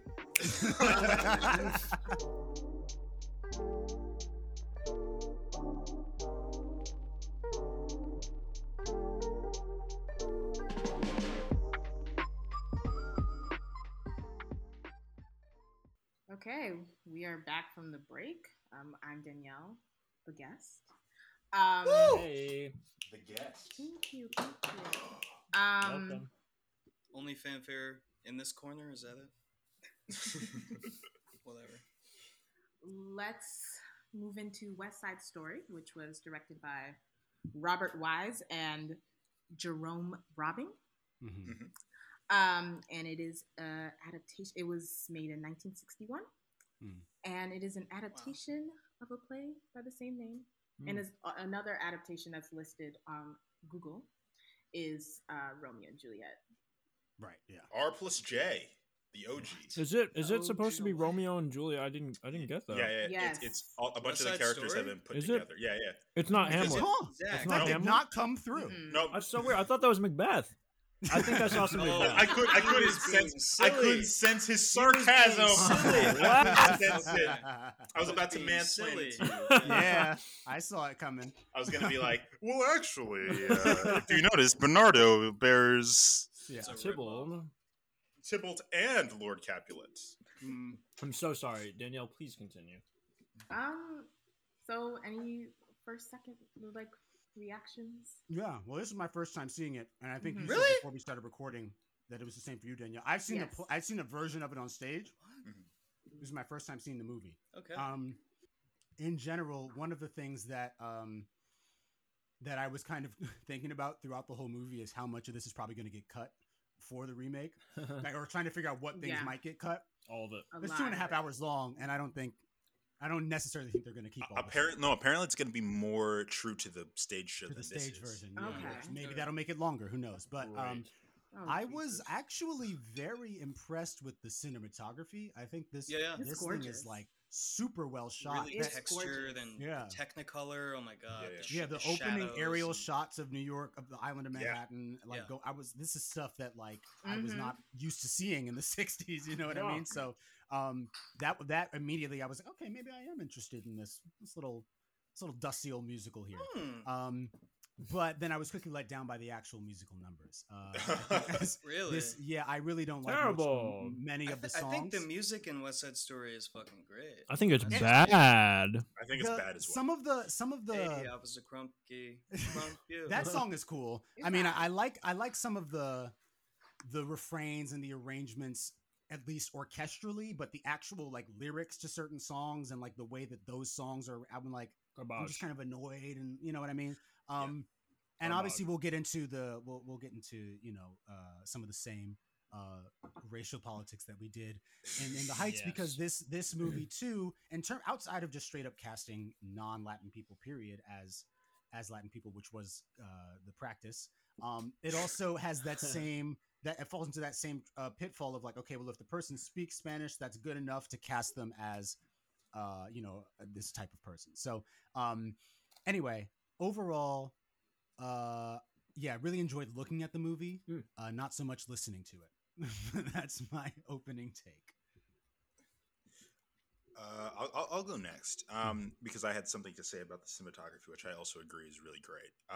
My stepdad is a drama teacher. That's something I've never mentioned on the podcast before.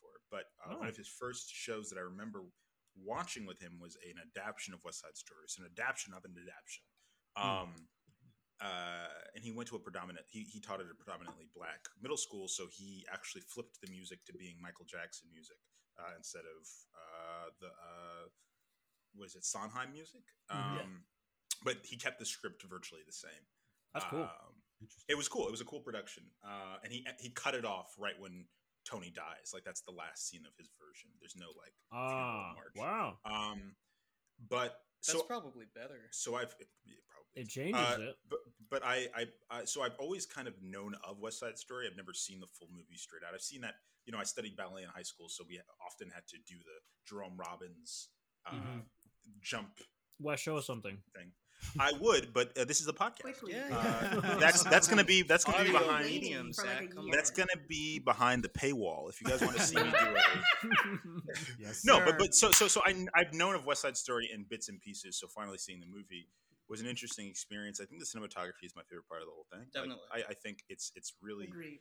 rendering the city kind of as a technicolor thing that gets more and more like grotesque as it goes on is really interesting. It's with the light. probably actually as much as there were some sets in the Heights that I enjoyed, it feels more realistic than in the Heights. It does, and it's Yeah, it because does. it's trying to give you the feeling of New York. It Right. understands that it's not New York, or not always New York, but it's trying to give you the gut feeling of what New York might feel like in the summer. Well, some of those like basketball courts and stuff that they're Those shooting on the on east side. seem like they're on location. But Yeah. he's doing the Spike Lee thing where he's like the color palettes on the streets and stuff are red and green. Yeah. Yeah. Very But cool. the thing I wanted to say was, and we're going to talk about the remake a lot because it's unavoidable, but it looks like Spielberg has taken the bit out of the cinematography that makes it interesting, and it looks like the palette in that movie is brown and black. Well, because the movies in like the 60s and stuff, like Technicolor was so Like Tricolor. fucking beautiful. Yeah. Technicolor was gorgeous. Yeah, the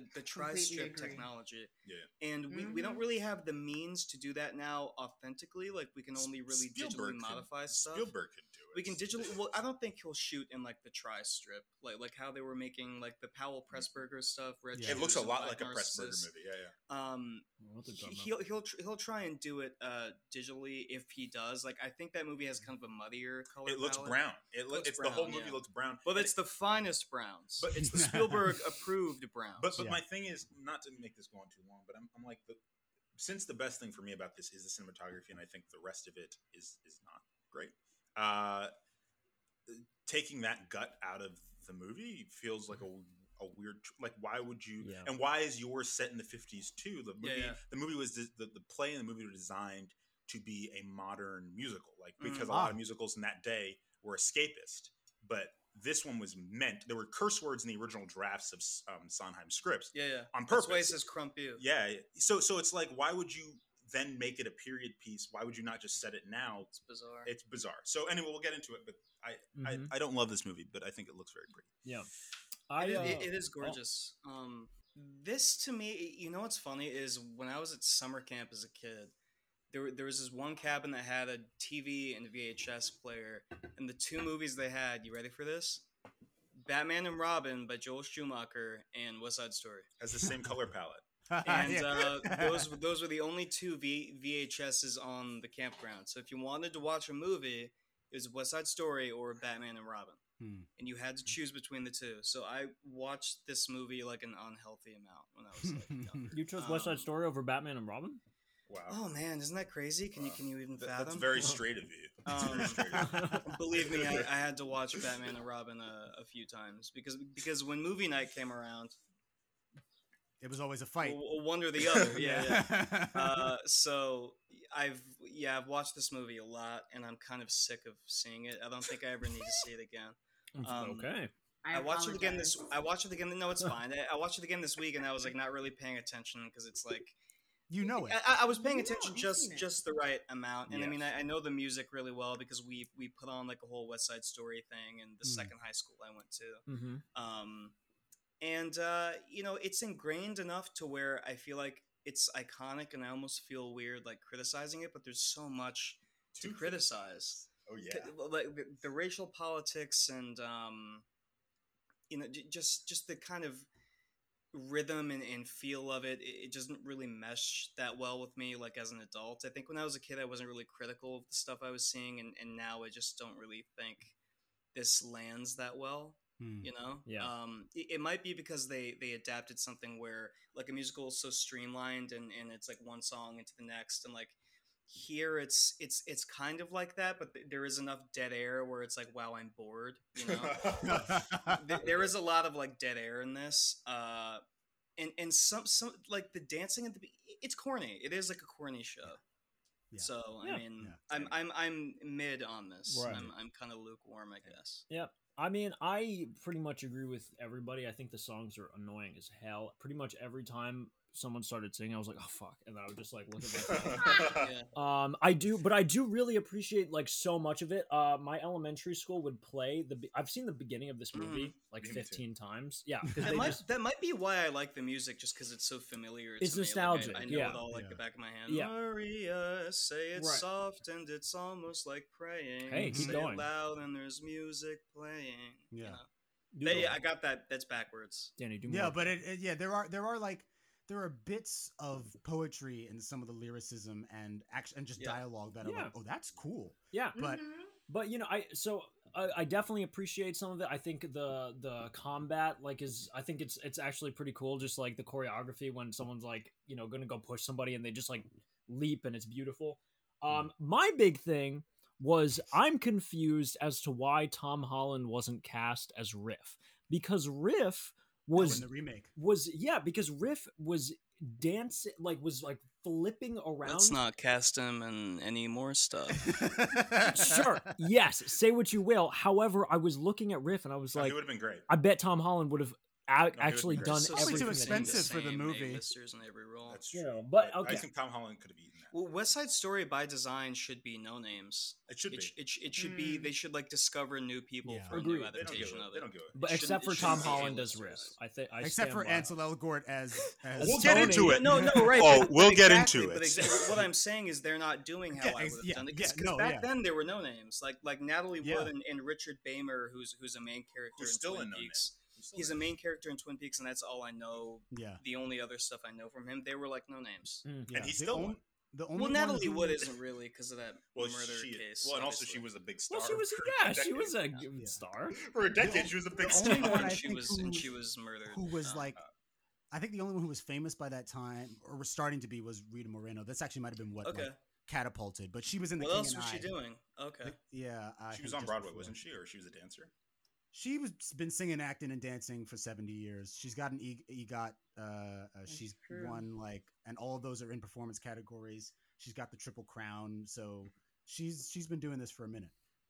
What do you think, Danny, about the movie? What were your impressions? I mean, I agree with you. Have you seen it? I hadn't seen it because I think you and Justin just saw it for the first time, right? I just saw it for the first time. I thought this would be an interesting pairing because I know that as soon as I found out the racial politics were messy, I was like, yeah, absolutely, this is the one. I really love the choreography. I really love the cinematography, as you guys all mentioned. That basically what I just. That was it. That was all that made an impression. And that's our show. Because I think as someone who likes some of the the Sound of Music and I love Sound of Music. Singing in the Rain is one of my favorite movies actually.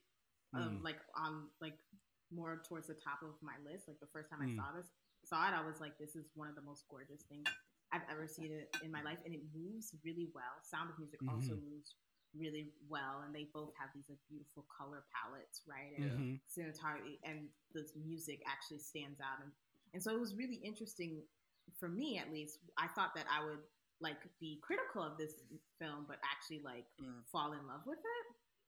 And I simply I was just oh, that's a gorgeous shot, and that was the extent of my enjoyment of this film. So that's really what Dan, you had a I'm gonna correct myself.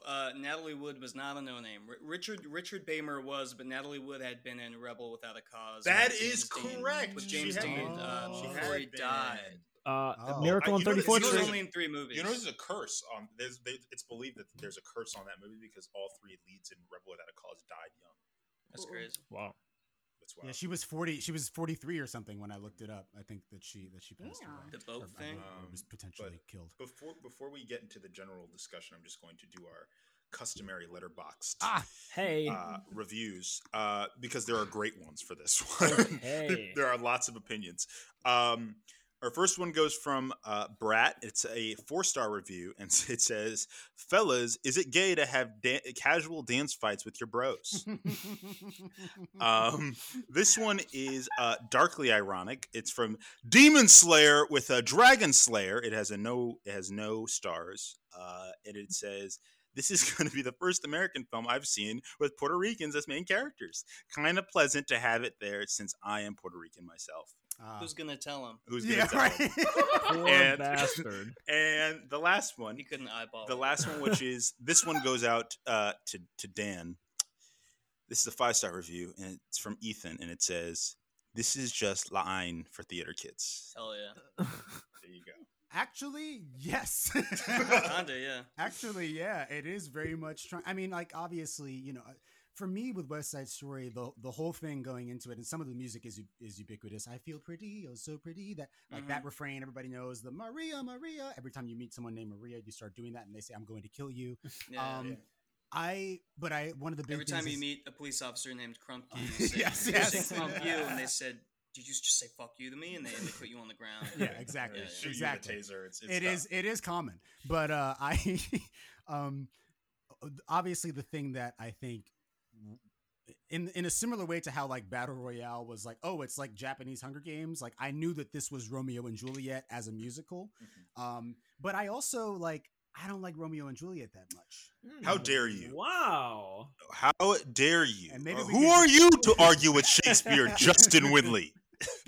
But maybe I feel like it's fine. We'll hold it. I feel like the twist with every episode of Medium Org is like we review classic stuff or like bring up things that are classics, and the twist, you ready? Is that we don't like them. And that's every episode. Yeah, Romeo and Juliet's like one of the It's mid. great, like cornerstones of like Shakespearean. Hold on, hold on. I like it. everybody. I'm just upset because Romeo and Juliet is a top 3 Shakespeare play for me. It's very Such a important to nerd. me. It's a really geniusly structured film play. All right, but it's Did okay. you ever see the Baz Luhrmann? Oh, have I seen that movie? It's one of my That's favorite. R I love R that plus movie. In J, that right? movie. Is that's I love that movie.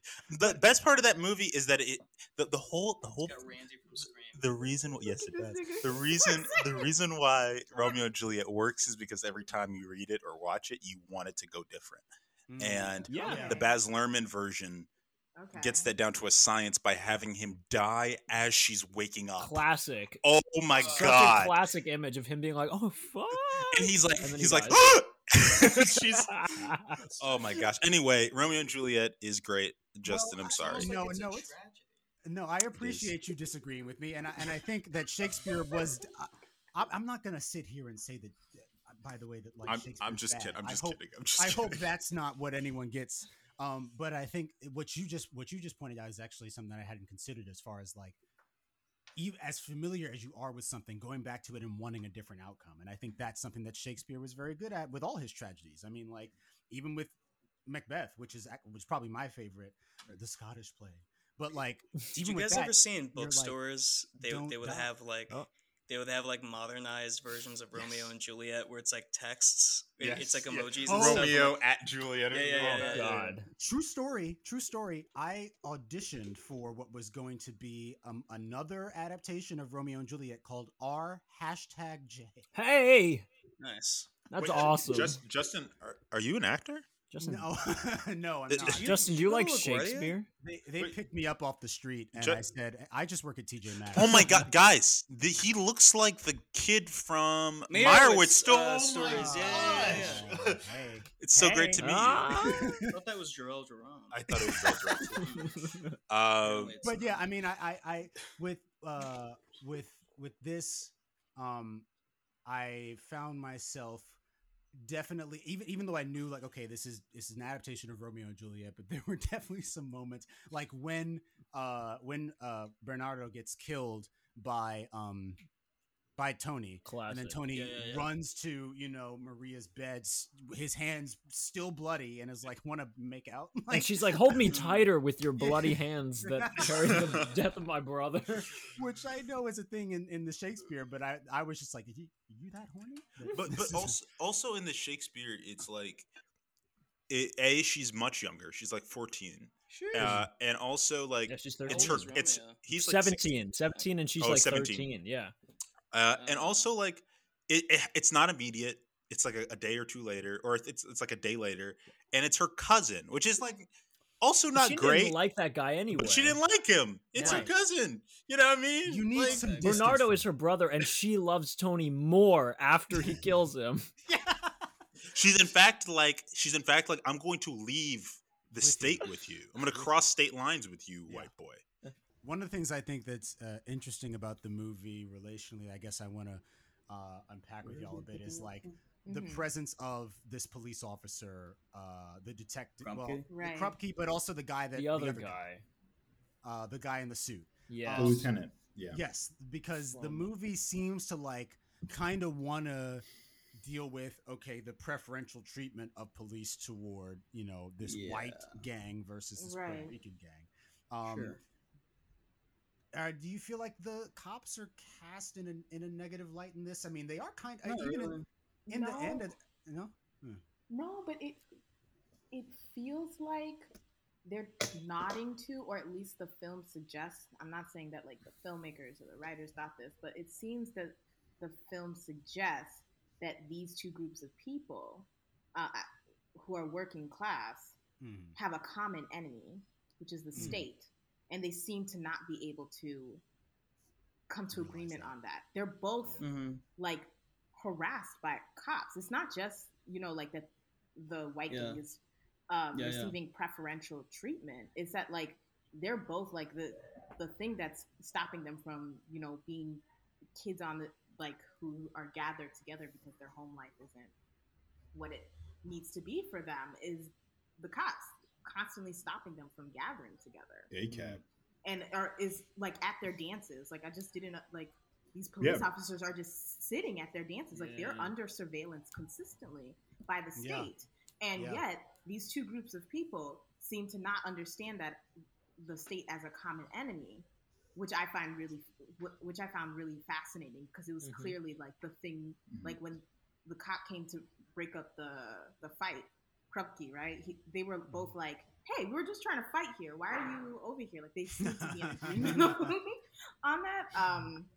So I think that's like an interesting, like that their constant presence, like the police, the state's constant presence, and what it says about the positionality of these two groups of people and their commonality, but then it doesn't do anything beyond that. And they're not lawless. Like they have rules. They have codes. Like any gang does, right? And so like they talk about having war councils. I mean, the thing that makes it ludicrous is that these are supposed to be high schoolers, essentially, right? 40 years old. They're all 50. They all have 401k. It's like selling the spades. Actually, it's like selling the spades. They're like, yes, it is very similar to that in terms of we're we're the machinations of we're actually more competent than the adults. I mean, you have that bumbling like school principal or whatever. Okay, everybody get in two circles and dance with whoever you stop with. That and was then they hilarious. Just, like, ignore that man completely. That guy got messed up. No, but I agree. I just to talk about the police thing, Danielle, because I think it's a valid point.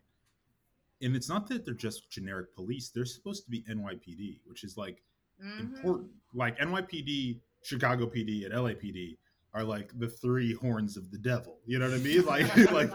Like they are the worst police departments in America by numbers. Like we know this by numbers. Exactly. So the fact that the movie is attempting to position these working class Polish white people who have allegedly not assimilated into whiteness yet, which the timeline is off for that, but whatever. Along with these Puerto Ricans, it's trying to say something about class and about race and how those two interact. But it feels like because of the positionality of the creators and the fact that only one of the directors is actually from New York, and who knows if any of the rest of the creative team is from New York, it feels like it's not really, again, specific enough to say anything valid. And I don't know if Spielberg will be able to either. Like, you know what I mean? Or if he'll even want to. In terms, Danielle, sorry, I want to hear what you have to say. I was just going to say, like, in terms of thinking about what gets cut, like everything. Officer Krupke has like fan favorite song written all over it, right? So I can't imagine that he'd cut that, but at the same time, I also kind of can, especially if it's like, I mean, depending on the sort of like the temperature with policing, I can see him either cutting those characters entirely and that song. I don't think he's going to cut the cops at all. Or making them like, I guess like a presence, but not named. I could see him doing something like that, where he doesn't like humanize them in a sense. But I wonder. I think it'll be similar to this, and like the cops will be humanized. I mean, I just cast Corey Stoll as one of the cops. Like he did. So the cops are going to be. They'll probably have their own little side story. To be honest, probably. With the way if that, anything, more with the way more that built all in. media has tracked in the last like decade is like you can't have a cop in a show without like showing them with their family or some sort of like they're going through something, even if they're like beating the shit out of someone. They have to or they'll have like a really on the nose, like, you know what, like we just come from wrong sides of the tracks. Like, Yeah. I chose life as a cop. I'm like, you chose to be Puerto Rican. You know, Exactly. we'll have a moment where they come to understand each other. Danielle, what were you gonna say yeah. before? I was thinking actually about "Do the Right Thing" in this context. Okay. And I think it's a good reference for dealing with like the class, race, and the presence of the state or the police. And I wonder if that will be like for Spielberg, at least, if he's gonna think about that when crafting. He's Spielberg. It's a good question. That's a great question, and I think "Do the Right Thing" is certainly cribbing from this movie because Spike Lee's a big fan of musicals. Like, Yes. apparently, the beginning Have you seen that college musical he did? What's the name of that movie? School Days. Yeah. It's School not. Days. Yeah, I haven't seen School Days, but School I know Days it's is being. really I good. know it's being moved to Broadway, or it's going to be Really developed for Broadway. I didn't know that. Okay. Which I don't know. Whatever. I think Spike Lee clearly is cribbing from this movie, like he's cribbing from Bye Bye Birdie for the opening of Do the Right Thing, and even the color palettes that Dickerson is using in that is very reminiscent of this. And even the structure, Do the Right Thing could easily be made into a musical, like the way it's structured over one day. Oh yeah. You know what I mean? Yeah. But I think the thing that Spike Lee has that this movie is lacking is Spike Lee has a point and has like a target that he is aiming his javelin at, and he is gonna hit that target. And I think this movie is trying to kind of be about how different racial groups assimilate into Americanness. Yes. But isn't really about that, and it's kind of about how police treat teenagers that have bad home lives. It's not really about that. So it's like it doesn't really have a target, so it's kind of moving back and forth the whole movie. You know what I mean? Musicals as a whole are not very like pointed. I don't think. I mean, maybe that's broad. I mean, because Hamilton I know that is. It's about I know America's that great. Hairspray is about consumerism and you know, civil rights Integration. movement and But it is kind of scattershot. West Side Story is a bad example, probably. No, but I do think there's musicals that are about an idea. Like I think this is the Lin-Manuel Miranda show. They have to appeal to a lot of people. They do, which but is like the Broadway musical thing. They have to appeal to everybody. But the thing is like something like Hamilton is about the identity of America, sure, and tying that into revolution. You know what I mean? Sure. And it's attempting to go. You guys saw Ferguson. Ferguson just happened. That's how America was made, and that's the idea that is bending through Hamilton. I feel like this doesn't have that. It doesn't have an idea.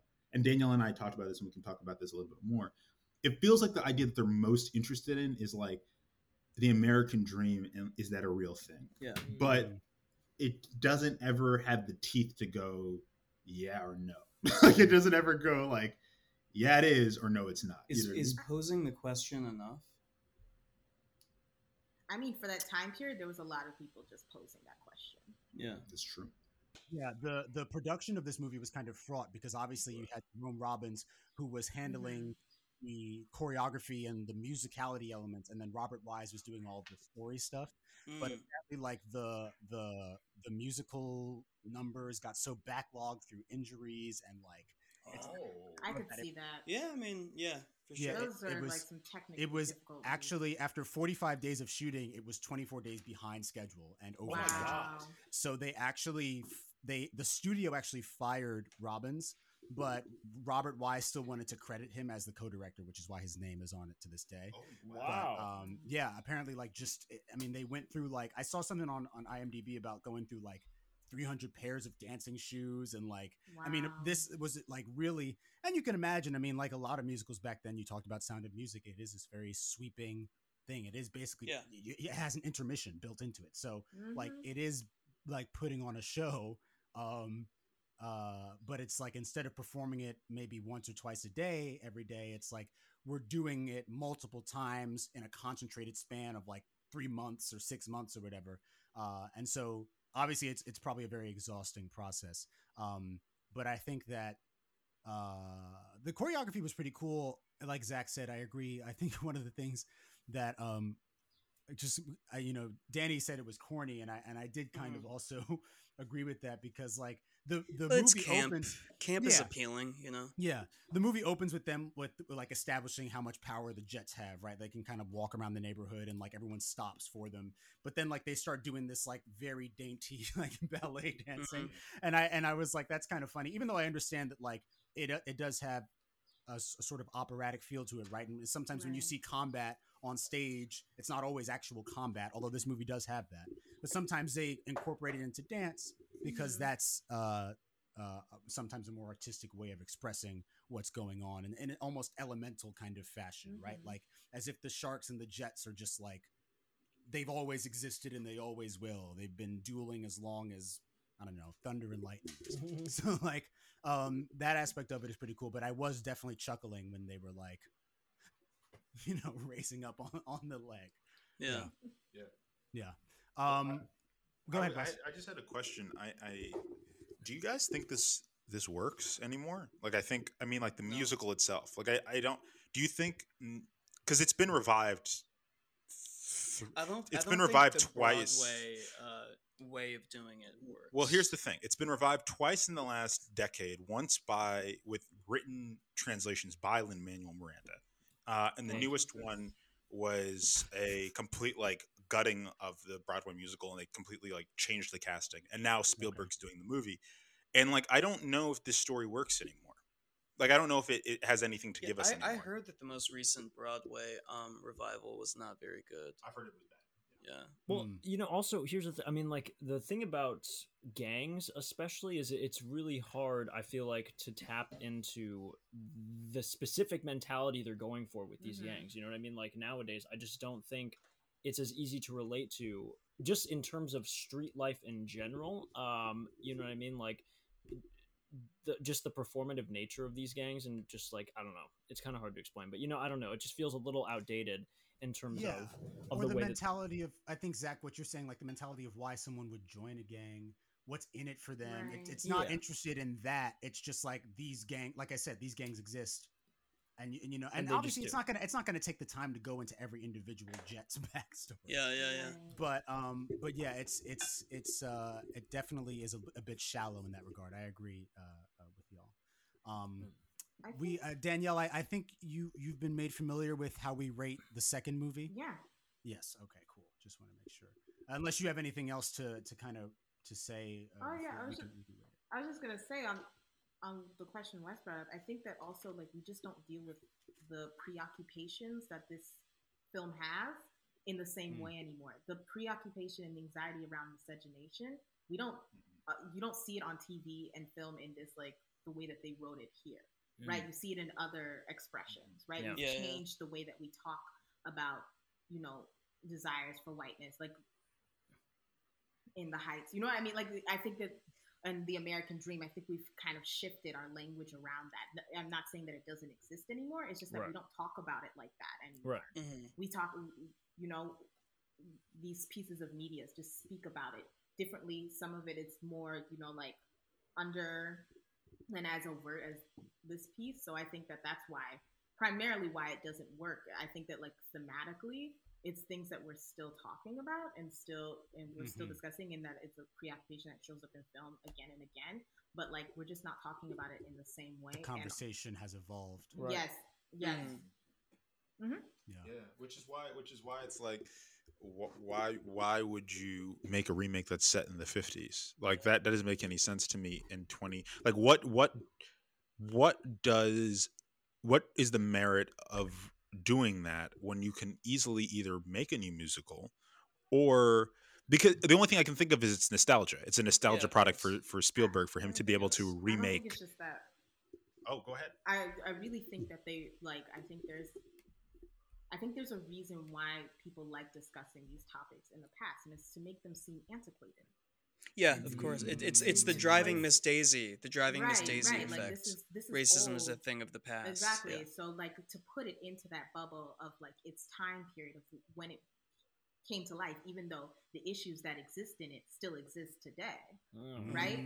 Allows us to escape into this world in which racism still exists and maintain that we live in a post-racial or multi-racial melting pot fantasy, Harmonious so we can do type both of at the thing. same time and say, oh, racism is bad. But I'm so glad that With how far a we've white come type boy of thing, and Yeah.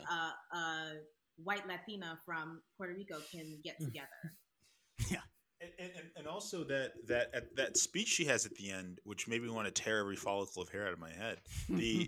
Where she was like, "You killed him, you killed him, you killed him," which works when it's to Shakespeare, when it's literally two equally matched houses. Right. Like, yes, they because the point of the play is that the adults kill their children without knowing it. Yeah. That makes sense, but it's suggesting that the white people and the Puerto Ricans are on equal footing, which is not the case. Which is not the case. You know what I mean? The Jets are way more stacked. Like from the opening number, there's more of them than there are of the. Yeah, of the, they've been there Sharks. longer. Yeah. So it's a message that doesn't even translate. Like, you would have to change the guts of the play to adapt it in a way that makes sense. And at that point, just give a Latinx writer $5 million and let them do a musical. Like, why are you? Yeah. You know, I don't know. Yep. Well, yeah. Well, Wes, go ahead and rate it. So you start us off with the rating if you have yours. Yeah. Let me just pull up these. I know what mine is. If you need time. No, I'm gonna go. Let's wait for the siren to pass. I was about to say. It's doing the most. I'm just gonna go ahead and embalm it. Yeah. I'm gonna embalm it. Here's the thing. It's a very pretty movie. We didn't even talk about really the blackface. We could have gone in on the blackface. The blackface is what it is. It is blackface. But it's blackface. The movie doesn't hold up, I don't think. I think there's a lot of really great choreography. There's a lot of great pretty moments, but I don't think even the acting holds up. Like, even the structure doesn't hold up. Like, Maria is in the back seat for 90% of the movie, and then we're expected to believe that she has gotten agency after her boyfriend died. Like, I don't buy it. You know what I mean? So I embalm it. Boom. Since we're in the same box on the screen here, I'm also gonna embalm it. That's upper right corner. What is that? Solidarity. Yeah, there we go. Yeah. Solidarity in this Zoom box. Yeah. Gorgeous movie, and that's the only reason it's not like a bury it is because the movie is very good looking. It looks really good. I'm fucking sick of this shit. Sorry, like, I'm sick of West Side Story. I'm sick of fucking hearing the music and them. They keep trying to bring it back, and it's like, I was over this when I was like 9, and I just don't want to fucking give it any more of my time. That's fair. Wow. Sorry. Zach, you want to go first? No, if you want to go, you can go. I'm going to bury it. Actually, it's a burial for me because I think that while it does look good, there are other movies with Technicolor, and and so like I know that's right. because of the because of the story and the music not really hitting me. I'm definitely not. And I'm not motivated to go see this remake, especially now that you know what Danielle and Danny and Wes have kind of unpacked as far as like it's supposed to be. Like, you're not updating it when you have the opportunity to do so, and so now you're just you're capturing the nostalgia and everything. I don't have that personal connection, so yeah, I'm gonna bury it. That's me. Zach? I think. Oh God, I've been wrestling with this. I think I'm gonna embalm it, and I think the two things that save it are just the opening, because I think the opening is genuinely really great. The choreography, the way that they translate like combat and stuff into dance is beautiful. And also Chico's aim when he shoots Tony is amazing. Oh my God. That was like sniper level aim to shoot him right before that he embraces Maria. So that's through like a chain link fence, by the way. Right? And the bullet doesn't go through her. The bullet doesn't go through her. No. It goes through him. And that's It it. stops in his Perfect. in his spine. I think he's a mutant. So yeah, so I think he needs to be recruited, and I think he saved the movie and embalmed it for me. So that's my rating. Cool. And Danielle? I think bury it. I just think R.I.P. Damn. I don't think there's much to save here. Or like keep around. I just feel like some of these old movies that, like, if it's gonna be remade now, like in a decade, they're gonna remake it again, and I just don't want to see that anymore. Like, I think it needs to. That's Let it lay where it was. Yeah. Yeah, because I think that no one's ever gonna handle it well. Also, like it's just not like it's not gonna be too much written rot in to the be bones. well.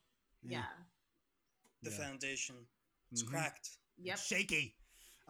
When blackface well, is the foundation, yeah.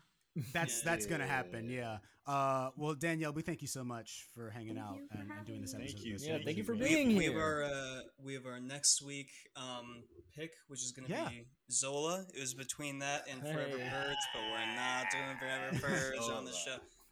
And my pick for that week is going to be, I wanted to do my favorite movies. I wanted to start my picks with like some of my favorites, so I had a back catalog of stuff planned. But like, now I want to do this movie I saw this past week at IFC that's out right now and bring some attention to it because I really liked it. It's called Censor, and it was about a movie censor for the MPAA in the 1980s who is watching video nasties, which is what the moral majority called horror movies that were banned. So stuff like The Evil Dead and Texas Chainsaw Massacre, Pieces, Driller Killer, all that stuff, like schlocky, like horror movies.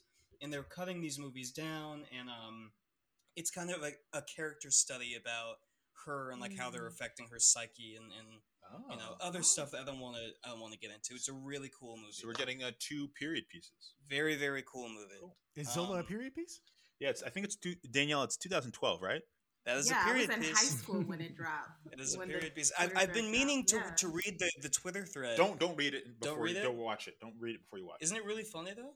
Yeah, but it'll disappoint you. Whatever. It'll disappoint you because they cut stuff out of it. They cut some entries in the Also, thread. there's nothing like experiencing it live. So I guess the closest thing to experiencing it live would be the movie. Okay, great. Understood. Have you seen it, Danielle? Yes, I saw it. And you like it? It's good. Okay, I'm excited. I'm excited because I've only heard good things, so now I'm really excited. It's Looking good. forward to Zola. Well, in that case, that's going to do it for this episode. We thank you and Danielle graciously for paying us a visit in our humble mortuary. If you like what you heard, check out our back catalog on Spotify, Apple Podcasts, YouTube, and the Podbean app. Danielle, you want to plug your socials? Where you at? Where can we find you? I mean, I guess you can find me on Twitter